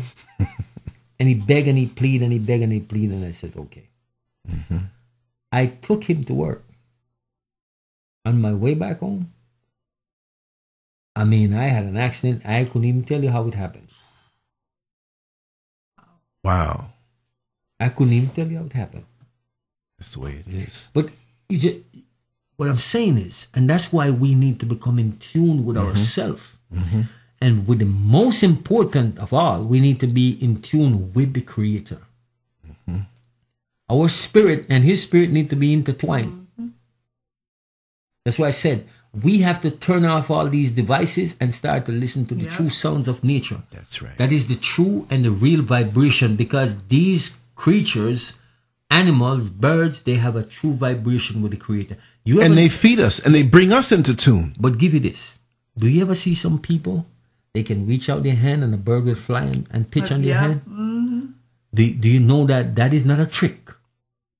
It is because that bird can sense that that person will not harm them. They have a true vibration with the creation. It's true. It's true. Okay? I'm not talking about the people who train a bird. No. Right. There's people that actually can go out there and these animals will come to them. That's right. And it's normal for them. It's no big thing for them. And they're looking at you amazed. Why are you amazed? Because this is something normal for me. But that's what I'm saying. So they are connected with the creation. But they first of all, they are connected with the Creator. Wow.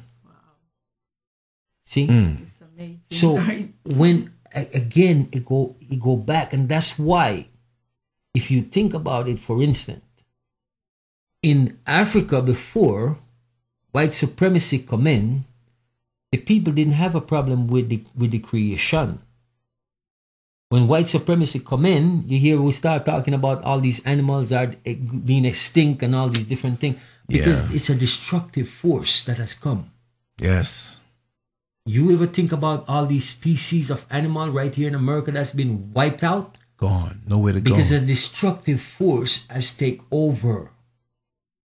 You see, so what is happening now, and we have to realize this, throughout all of this time when God allowed white supremacy to rule, when He said, let it be, because it was necessary for Him to let it be, because some of us will question why God had to do. No. God knows what is best. And sometimes He have to remove Himself and allow us to feel the punishment. Yes.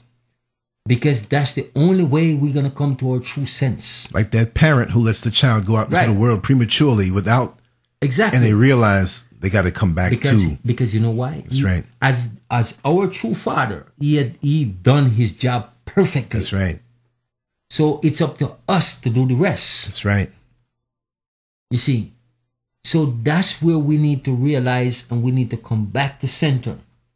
It is very, very important that we realize these things.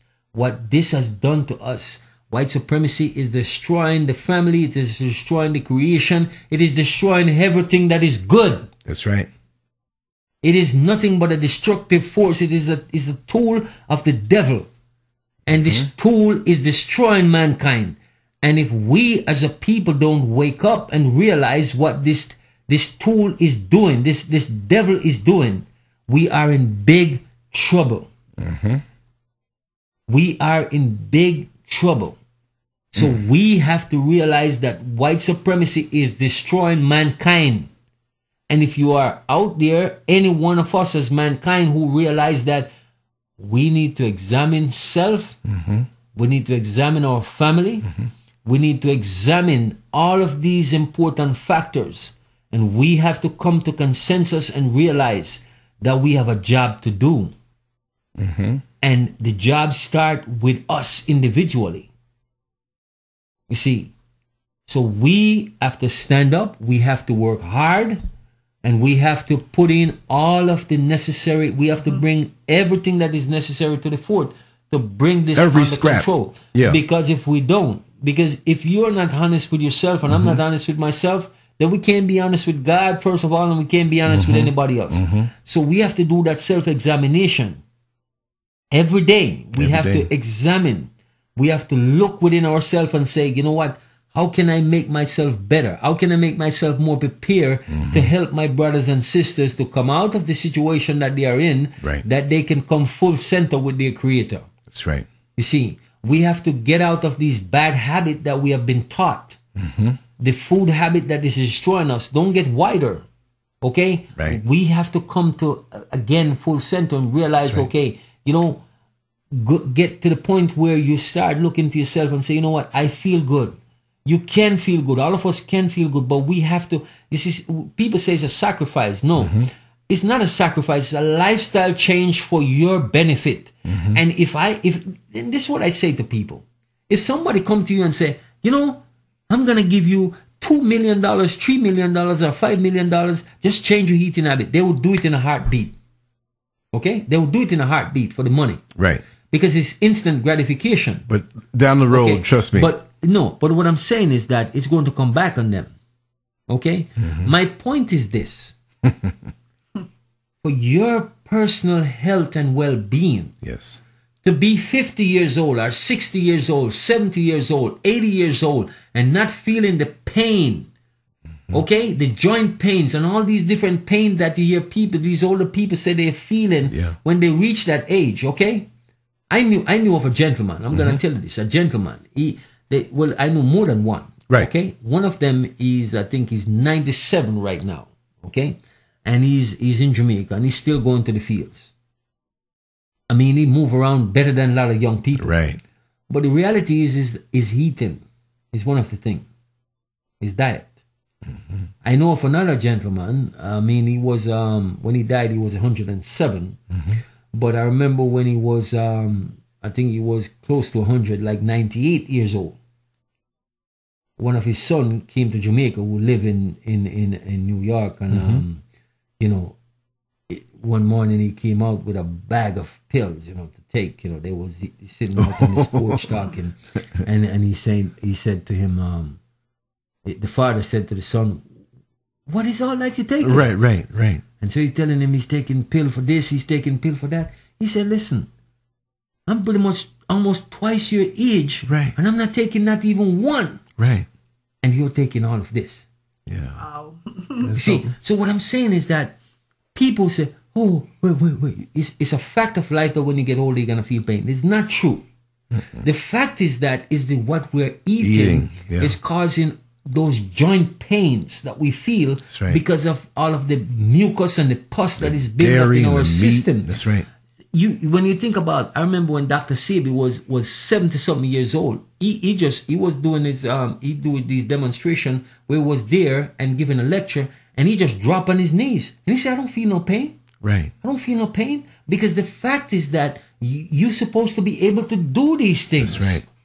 Okay? You're supposed to be able to die in your sleep at peace without feeling pain. That's right. Okay? So what people come up with these things to make you feel like it is necessary. Oh, you're getting older. You're supposed to feel. No. You're supposed to. Sickness is not normal. But even when we were growing up, look at somebody like Uncle Dan. Right. And he have problem with his feet.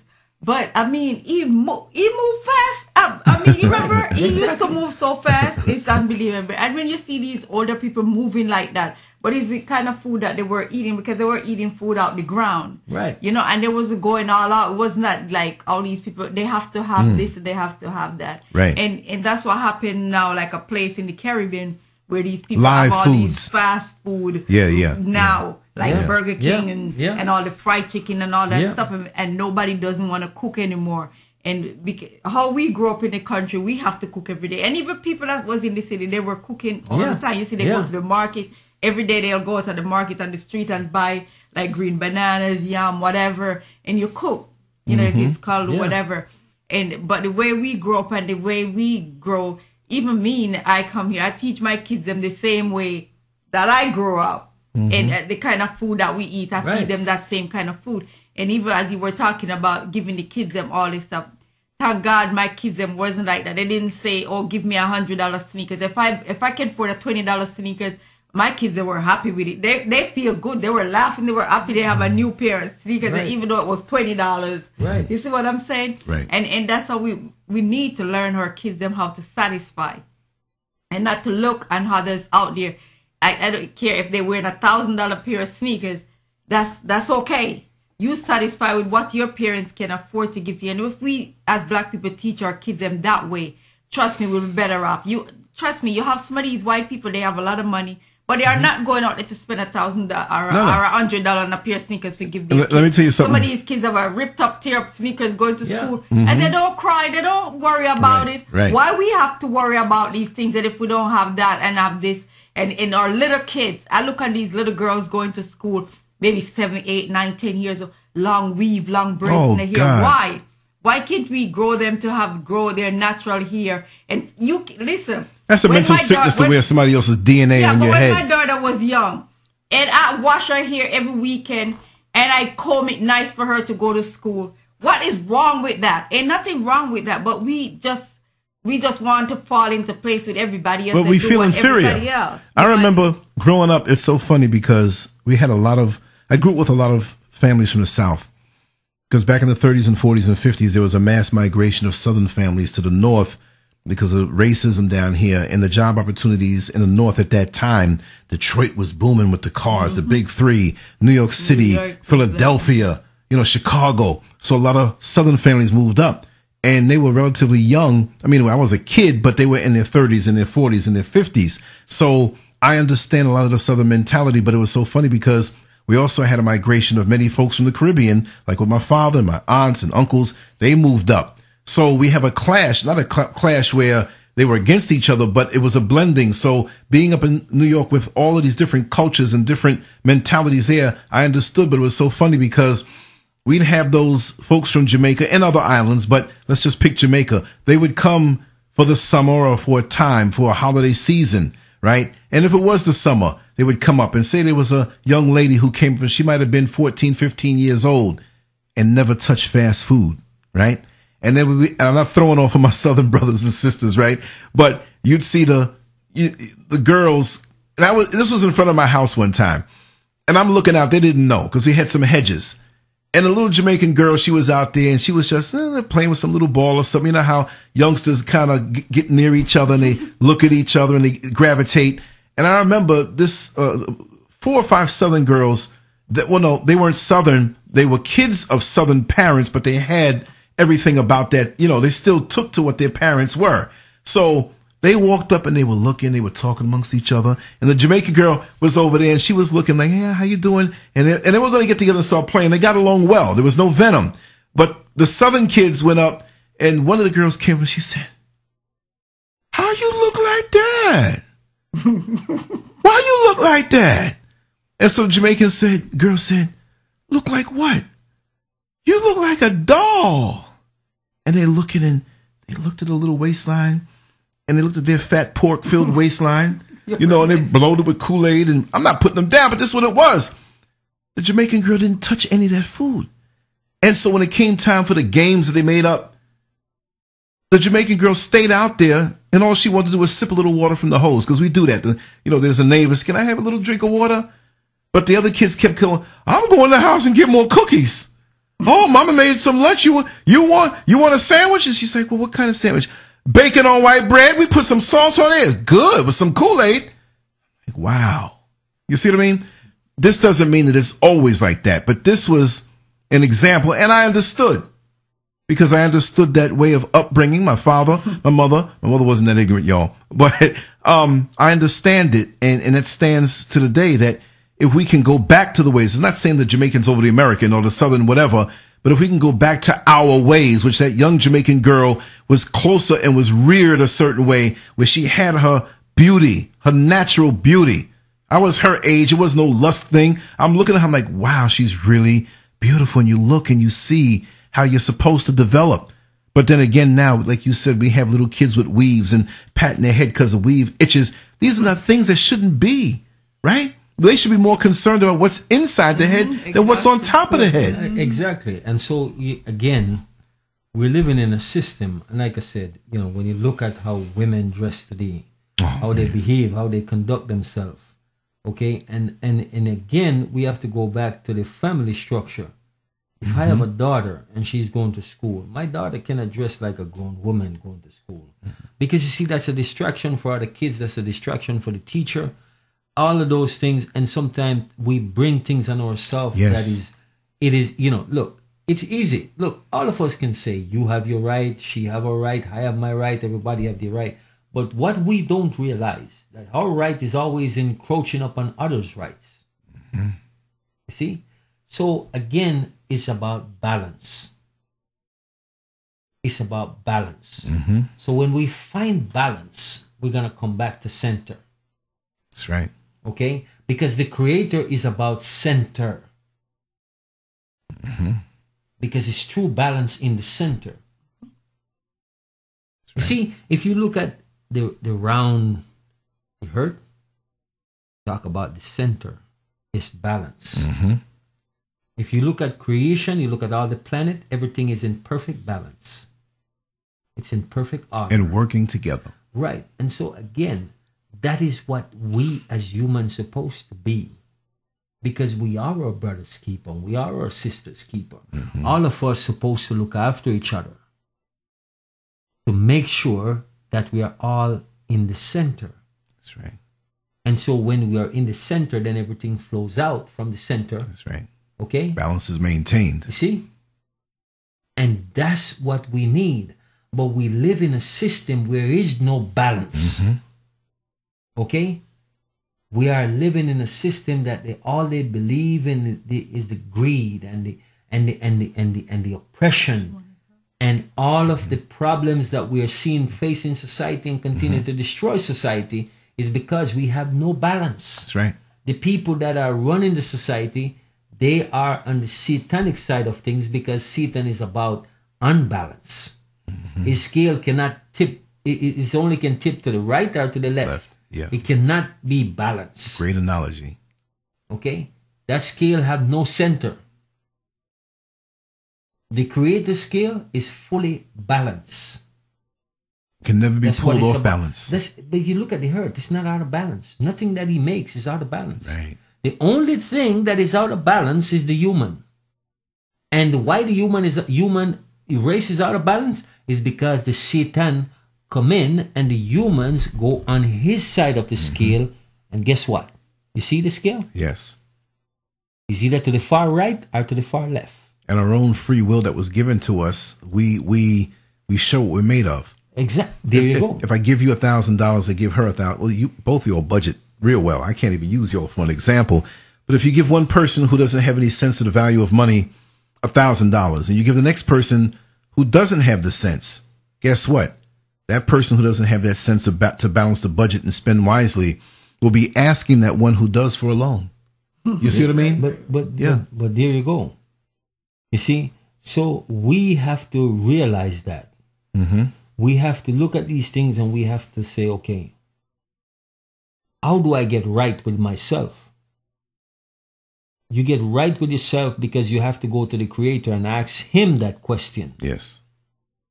And He will, if you're sincere, if you're genuine, He will come in.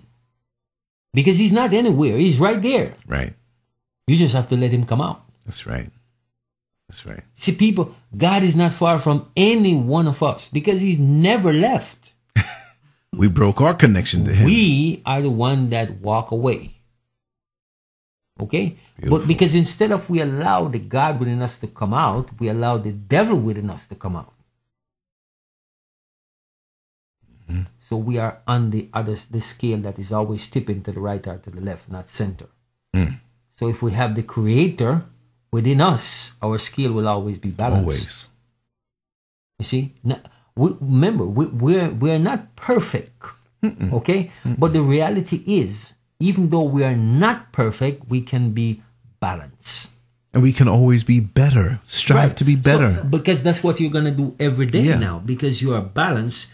Whether you work, whatever you do, you're going to find balance. In every area of your life. Right. Because if I tell you, Lance, I'm going to come to see you at 10 a.m., I'm going to be there. Not at 10, but 5 to 10 or 10 to 10. Right. I'm going to be there because, again, I respect your time because I have to. Because, again, it shows balance on my part. And yours has to be respected also. Right. Yeah. So, again, if we do that, if all of us do these simple things, we have to start from the basic. Okay? We don't build a house again from the roof down. We have to build from Strong the foundation. foundation. Up. This That's is the most important thing is the foundation. Yes. We got to lay the steel. We got to make sure there's a lot of steel inside of the foundation. And we got to make sure that the concrete that is of good quality that we pour. Right. Okay? Right. And so, again, that is the God way of doing things. That means we bring God into everything. So we're going to have the right size rebar. We're going to have the right kind of concrete laying down because we bring God into everything. And when we bring God into everything, we must find balance and we must find center. So our family is going to be of a strong structure. Yes. So again, we need to stop looking to westernization to create a strong family because that is never going to be the case. It's against the strong family. Okay? So the reality is now we have to go back to where we are coming from. And that's why I tell people it's important that we have knowledge of self. We have knowledge of our nation that we come out of. And when we get those things, then we are going to see that, yes, this is the right way of doing things. And our life must get better. Has to. As family, as people, as a Community. nation, Right. as a community, we must get better. And then our life will transition to the next level. Has to. And that's a gift. You see, exactly. But it's something that we have to do. But it takes work. Yes. You see, and that's the part again, when, we talked the other day about choosing the path of least resistance. And choosing the path of least resistance affect every aspect of our life. Because when it comes to the building family and family structure, it's never easy. No, it's when not. it comes to building up a community and building up a nation and building up a society, it's never easy. It takes work. And you have to be willing to work because each and every one of us, if we are honest with ourselves, in order for God to create the world and create the universe, it takes work. It does. So God have no laziness within Him. Right. And so if we find ourselves that we are being lazy, then that God is not in us. It's not in us. If God is in us, then we are going to be productive people. All the time. You see?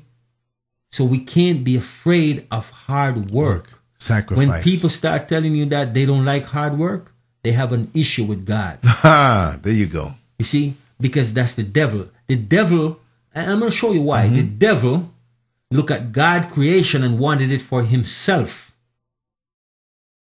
He did not create it and could not create it and will never be able to create it. Right. Right. So the point, what I'm saying is that we should not be afraid of hard work. It's a guarantee. We must imitate our Creator Yes. and become like Him, not like the one who wants what was created. for himself. Beautiful. That had no doing in it. Instead of appreciating the creator and being inspired by it. Right. He wanted all of this. It's just like people, when I win the lottery. See? The same principle apply. If you hear me say that, smack me. You see? Hard work, when you see the result. You know, when I do a job, like I tell people, I don't worry about the money. People will say, that's crazy. But you know my satisfaction? Right. When I see that look on my customer face. Ooh, yeah. Okay? And my customer look at me and say, you know what? I'm so happy with this. Yes.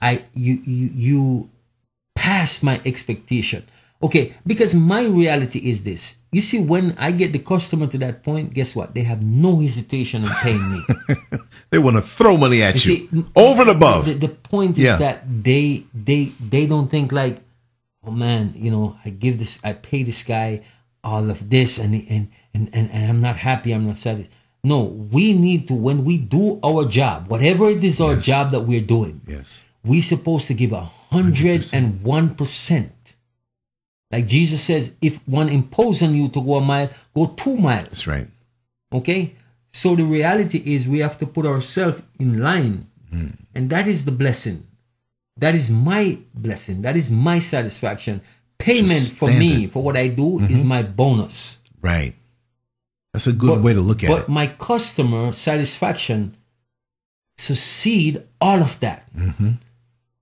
And so I have to look to elevate myself in what I do every day. Wow. In order to make sure that I am keeping this, because that's how I continue to strive. Yes. You and see, to be blessed. I am trying to imitate my creator. See? And that's what we're supposed to do. We might not love our job, but we can learn to like it. And do our best. We can do the best that we can. Make people, you know what?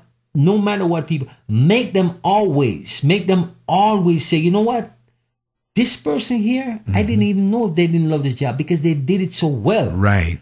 You see? So when you walk away, leave nothing but good in people's mouth. They might not like you. Right. Exactly. But they're always going to have good to say about you because of the way that you do your job. That's right. Whatever it may be. You see, because you made a point.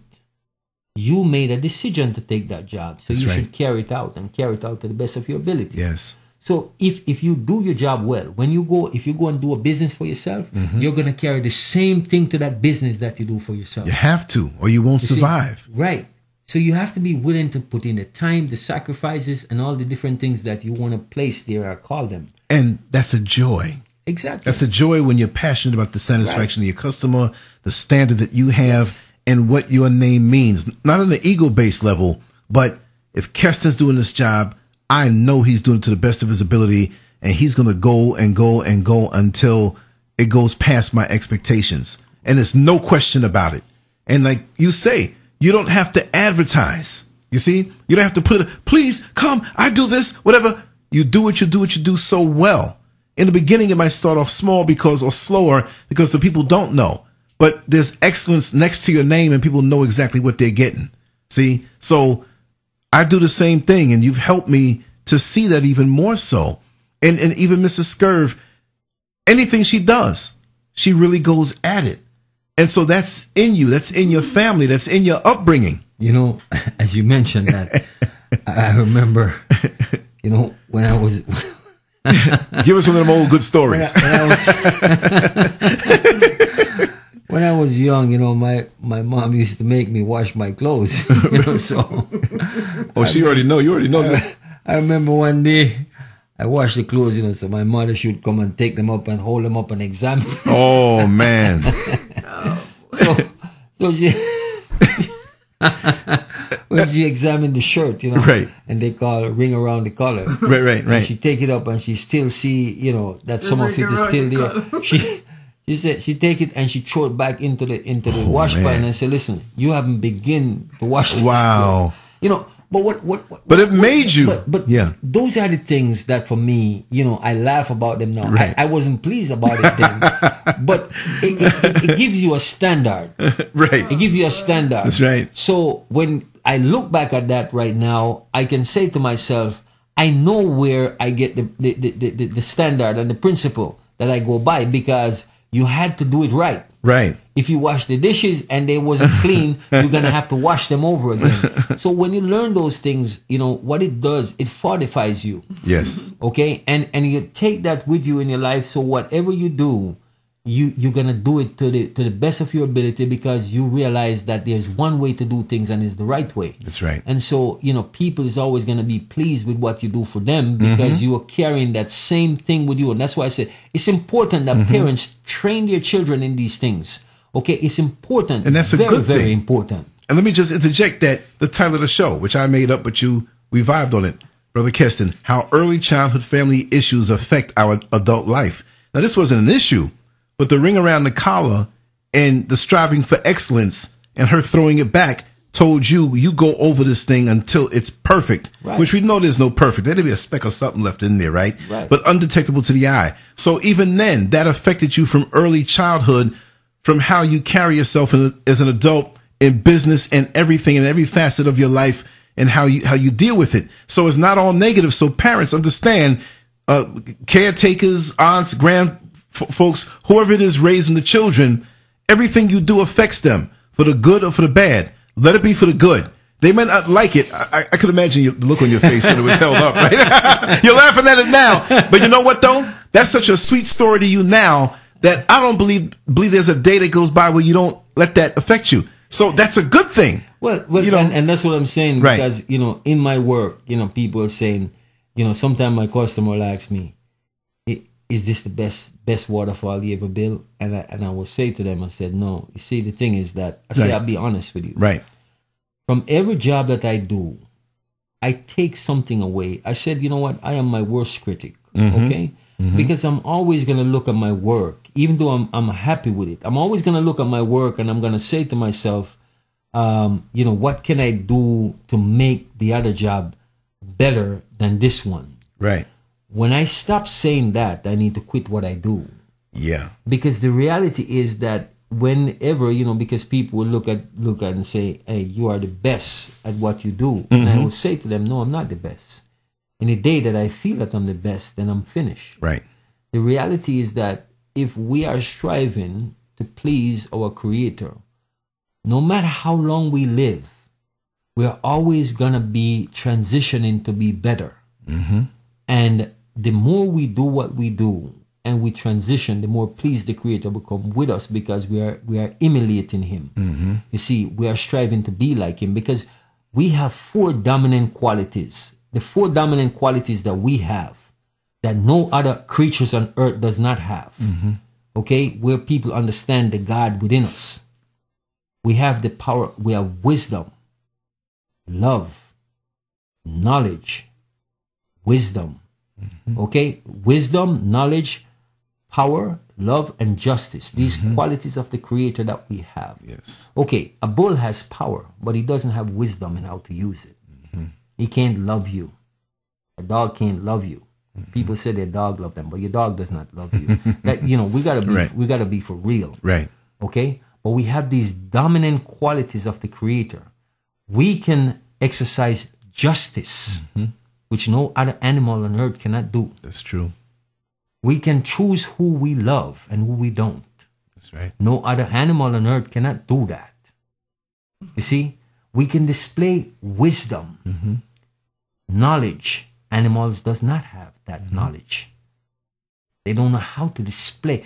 You see, they go by instinct. They are instinctively wise. Right. Okay? But we have that wisdom, the qualities of the Creator. That's true. So we have power, wisdom, we have knowledge, love, and we have justice. You see? And this is why the standard for us is high. There's a responsibility to have those qualities. There you go. So again, that is what makes us distinguish from all animals. We are created more unique than any animal, but that is what truly distinguishes us. Because you and I can sit down here and a person can bring a case to us, like in the case of King Solomon, when these 2 women bring a case to him about this woman saying, okay, they had 2 babies. One of them slept on her baby and killed the baby. Then she wake up in the middle of the night and took the other woman live baby and put the dead baby under her. Right. And when the case went to King Solomon, okay, and they are there going back and forth, and Solomon listened to both of them tell their story, and they hears it now when Solomon says to them, he says, okay, here is my judgment. He says, call one of his officer with a sword. And he says, take the sword and cut the live baby into 2 and give one half to one and another half to the other one. Right. Okay. Right. The woman that is the true mother of that live baby said, no, give it to her. And then Solomon says, no, give it to her. The baby belonged to her. So that's what I'm talking about. Right. The wisdom through justice. Slick. Yeah. Okay? He had all those qualities within himself. So he was able to judge that case righteously, not by emotion. That's right. No other animal could do that. Yeah. Okay? If a cow lay down and the other cow, the 2 cows, one of the main cow can say, hey, you follow what I'm saying? Right. So we have to be honest with ourselves. It's true. You see? So we far surpass the animals. But yet and still, we have no excuse to act like animals with those qualities that we have on the inside. There you go. And because of that, the level of animal that we act is far below the actual animals, because they have an excuse to even act the way they could, but they don't. There's still order in the so-called animal kingdom. Right, but this is because God made them instinctively wise. Right. You see? But we have the wisdom, but we've walked away from being instinctively wise with the wisdom we already have in us. It's like look, none of this would work without electricity. This was created to be based on electricity, the computers, the lights, the gadgets, the equipment, all the stuff. You remove that, it's useless. So by removing that instinctive wisdom, that we have the justice, we have the power, we have the wisdom and the knowledge, but we can't breathe life into it if we don't have the connection to God. Right. You see what I mean? And now we're far below the animal kingdom because they have order and we don't. Right. You see, so that's why, again, we can learn something from the animal. And Solomon also says, he says, go to the ants, you lazy one, and look at his ways and see that how wise are their ways, because they have no commander and they have no leader. Okay? But look how they do things. See, the reality, again, we can learn from them. Yes. Because God has put them here for a reason.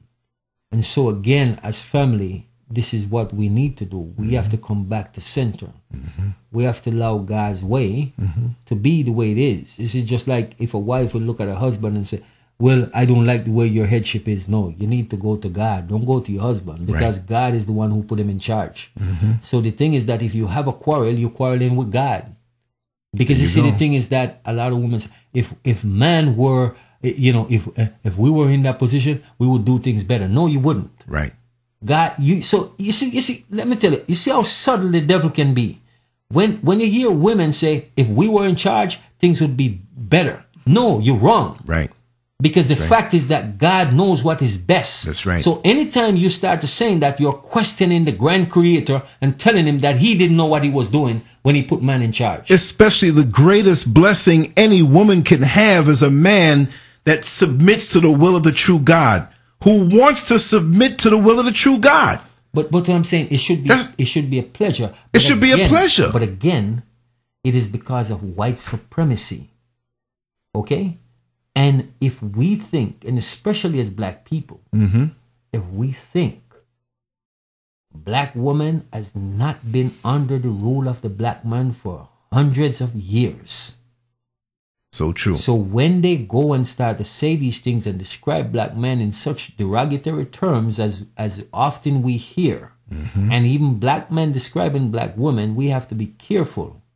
Okay, because we are not doing things the God way. We are doing things the ways of white supremacy. And that's why we are in the trouble that we are in. That's why our families are in the trouble that they are in. Yes. And so everybody's seeing the effects of that. And what I'm saying is that people as a whole, we need to come to grips. That's right. And come to reality with the Creator. Hey. Did somebody call in? Hello? Yeah. Yeah, am I on the air? Yeah. Yes, you are. Hi, my name is Chris. Okay. My name is Chris. Okay, yeah, you kind of interrupted the flow, man. There's a way to enter the conversation. But what do you have to say since you're here? Well, pretty much what I have to say is... Okay, I already know what you're going to say, but go ahead and say it, because I got my hand on the X button. But go ahead.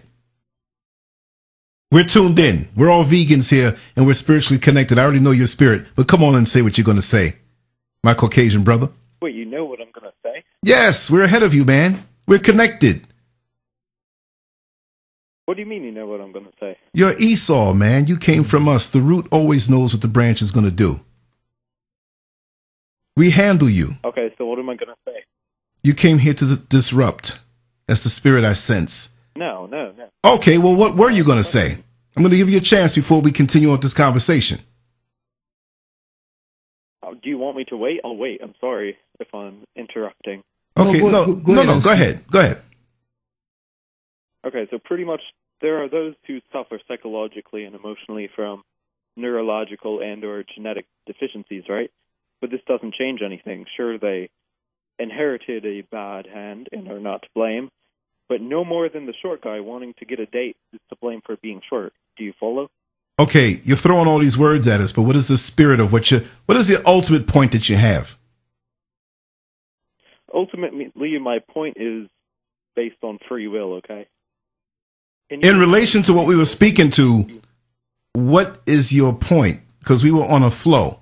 Maybe you didn't understand what this podcast or this live stream was about. But you're coming to us with all of the scientific information.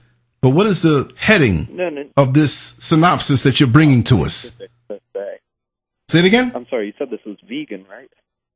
I said we are vegan. What motivated you to pick up the phone and call? I wanted to share my ideas. Okay, in relation to what? The topic of the show or something you heard in the conversation? Free will, actually, and I think it can relate to veganism. Okay, well, you're grabbing at straws because we're all vegans here, and I mentioned that because we don't have the poison of white supremacy in us, and we don't think a certain way. There's a different vibration going on. So for you to grab at what we said after the fact shows me that you didn't even listen to the title or even listen to the conversation. So therefore, we know that you came to disrupt, but you're trying to cover yourself. We're not going to glorify your presence anymore. We're going to lock it up. Have a good time. There's a whole lot of live streams on YouTube, billions of them, and you can enjoy. But take care. You proved our point, and we're going to stay connected. Maybe you'll catch up. Pray and hope you don't get destroyed with the rest of the country. Take care. All right. Anyway, we already know. I love it. And they're going to keep trying to call, but we're locked in now. Now, as we were saying, Brother Keston. No, so, we really just have to come back to center. I mean, and that's the main thing. Right. Because like I said, as family, as people, as community, and as a nation of people, we really have to bring back things to center because the Creator wants what is best for us. Mm-hmm. And so that's where we have to go. That's right. And in this life, just like, when people really seeing something that is transpiring and continue to ascend, there's people that is not going to be happy with it. That's right. And so the thing is that we have to also realize those things. Like I said, we're not trying to save this whole country because this country cannot be saved. In all truth, if one is honest with himself, it cannot be saved. That's right. Okay, because it had no foundation. And so therefore, as I said, from all of these things that has happened, and we can show these things, okay, historically and otherwise, we can show them. All the evidence is there, all the proof is there, okay, from all the mass genocide and all these different things, okay, we cannot save this, but we can save our family, we can save individual people, people that wants to, people that are not trying to prop up the system that is destroying people. You see, and so we have to be honest with ourselves, first of all, to be honest with the Creator. And so therefore, that's what we got to continue to look forward to. And that's what I look forward to keep talking to people who are interested about. I'm not really, I don't, for me personally, I don't want to waste my time talking to people that really have no interest. Because you see, the thing is that you're only going to be spinning around and wasting and wasting precious time. Right. Really. Where you can take that energy, that precious energy, for somebody who is interested with what you have to share. Right. Because see, you go out into the world and you have a chance to meditate in your work, and when you cycle, and when you're working in your garden, your yard, and relaxing at home, and the things that Mrs. Scurv will bring when she's just home and in the garden again, and just, if she tells me something, and if you come and tell me something, no question, I take it as gospel, because I know we both are connected to the Most High. And see, that's why I am so honored for you to come and want to share with everyone and with myself. It's a lifeline for me, because the worst part of my week is when he walks out that door, because it's the longest point between the time we have our other show. You know what I mean? And yes, we communicate all week, but this feeds me, and this makes my week go by so smooth, because like those Thanksgiving leftovers, I'm just picking from it. Not the turkey or the wisdom. I'm just picking from it and absorbing it. And it's like wonderful. And yes, we share as a community, as a family with each other, and we keep ourselves propped up. And this is why any correction that I might need, please bring it to me. Anybody. I'm not beyond correction, because I'm going to accept it from you first before this white man law comes in and tries to correct me in a wicked way. I want righteous connection, no matter how severe. Whatever you see, say, hey, this is wrong. I'm seeing this. I don't think this is too right. I'm not going to say, what you talking about? No, my ego is out of it. I'm ready to ascend and go higher. And I want to be ready for the next level. I want to be ready for the next level of existence. When I throw down my body and I'm perfected, not perfect, but perfected, better than when I came in, and everything in my path is better in this world than when I came in, because I tried to do better. You see? Yeah. And so that's what we all have to strive to do. So when we ascend to that level, and it's not an individual thing. I mean, some part of it is individually. But we want to work together as a community, because God wants to save people. And any individual who wants to be a part of his way can be a part of his way. But it's up to you. And it's up to me, and it's up to you to help each other to come to that place where that oneness come in. Because we are there is only one race, and it is the human race. Right. Whether we want to split them up and do them, all these things it's pretty much satanic stuff. Yeah. Okay. So the devil come in, and the devil, do what he did. So we have to take God's side of the issue and let God work the rest out. And so we're gonna do it as family, as individual, and as community, and as a nation. On all levels. We're going to do that. That's right. We're gonna keep on striving to help each other, and we're gonna strive to uplift each other. And like I tell people, look, my friends are the people who always can look me in the eye and say, look here, you're doing this wrong, are you doing this right, are you doing whatever? And that's what I look forward to, because even though the truth is an offense, it's not a sin. And so the reality is that we have to be able to stand correction. And we have to be able to stand people that come to us and give us counsel in corrective measure, because that is what's going to help us to be better. And we should crave that. You see, and many of us, we can't really deal with that part of it, okay? It's not about condemnation, because some counsel is condemnation. It's to make you feel like you're worthless or you have no worth. We don't want to do that. We want to uplift. We want to build up. We want to find where is the problem, what is the cause of the problem, and then we're going to help to push the person in the right direction. And a solution. Because you see, when people realize that you're doing this for them and for their benefit, then they're going to be thankful for that. Yes. So that's what we want to do. Legs getting tangled here. Brother. Wow. That's awesome. And yes, Tiger Lily, a.k.a. Cuz, she said, Brother Keston has the beard of a lion. Go, Lance, no time wasters. Tackle those disruptive telephone spirits. Yes, New Funk Soul, thank you for coming on in. Natasha, thank you for coming on in. There's a couple names I forgot over here. My brother from Las Vegas, Marcus Hubbard and Thaddeus Wendell Brown. Thank you all. Yes, and Tracy, you're right here listening. Thank you so much, Nat Turner. Wow, yeah, that name, right? Nat Turner. Lovely Manna and Elijah Williams and everybody else who is tuned in and who will tune in. A lot of folks didn't make it because we strike like a thief in the night. And so that's why it's going to stay up on YouTube. But if any part of this audio, are we coming down to a close? Yeah. Don't tell me that. I don't want to say it. Like that kid in Walmart, right? Didn't get the toy he wanted, so he threw himself down on the ground. Brother Keston, thank you so much. Always. And yes, I'm a man who will look you in the eye, but these lights were killing me, so I'm blinking and I'm trying to. I said, I hope he doesn't think I'm not sincere over here.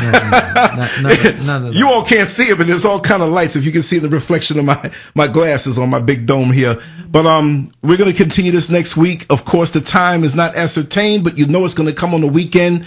We thank Brother Keston. We wish. But listen, come on, let's bow our head in prayer to the Most High, right? And I'm just going to say a little prayer. Dear Heavenly Father, we thank you for Brother Keston. We thank you for Mrs. Scurv. And we thank you for everybody who came onto this program to listen to the wisdom shared. We're all family. We're all connected. And we have a decision that we have to make as we go forward in this life, this limited life, but very precious life, and a life that can be full if we go about it the right way with the right wisdom. So let us continue and take the wisdom that he shared and go out and soak it up and bring some of your own, because this is a collective. This is a cookout. This is a righteous hangout. So bring your dishes next week and let's share it, and let's just thank God and protect us all week to be able to come back to do this again. Anyway, thank you so much. We're going to leave, and I might try to steal a little more video in that living room real quick before you go, like I always do. I got the cameras sitting right there. You all know to download the LanceScurv app at the Google Play Store, the Amazon Store, and the Apple Store. Hit LanceScurv.com, subscribe. Subscribe to this channel, and just understand we work tirelessly for the righteous thing, and we love each other. We love you all, and we do this out of love. Selflessly, with no ego. Anyway, I think I need a nap after this, because I'm slipping up on my words. Hope it's not Alzheimer's. But anyway, we're going to eat good, live good, and be good to each other, and stay on point. There's a lot of disruptive people out there that don't want to see us stay on point and do the right thing to each other. As you saw, that was not a person who came in here to add to the conversation. They tried to. You saw what it was. Anyway, let me go. I'm running my mouth, right? Take care, y'all. We love you all. Bye-bye. And Sister Selena, give us a call. All right? Take care. Bye-bye. See who's in. Man. We're off the air, Tracy. I just want to say thank you for being here. Brother Fred, thank you for being here. And we're going to have fun this week. I'm going to throw up some live shows and more videos. We've been rocking it and doing the right thing. So we're going to sign off of the phone line, too. And take care. We love you, too. You know that. Bye-bye.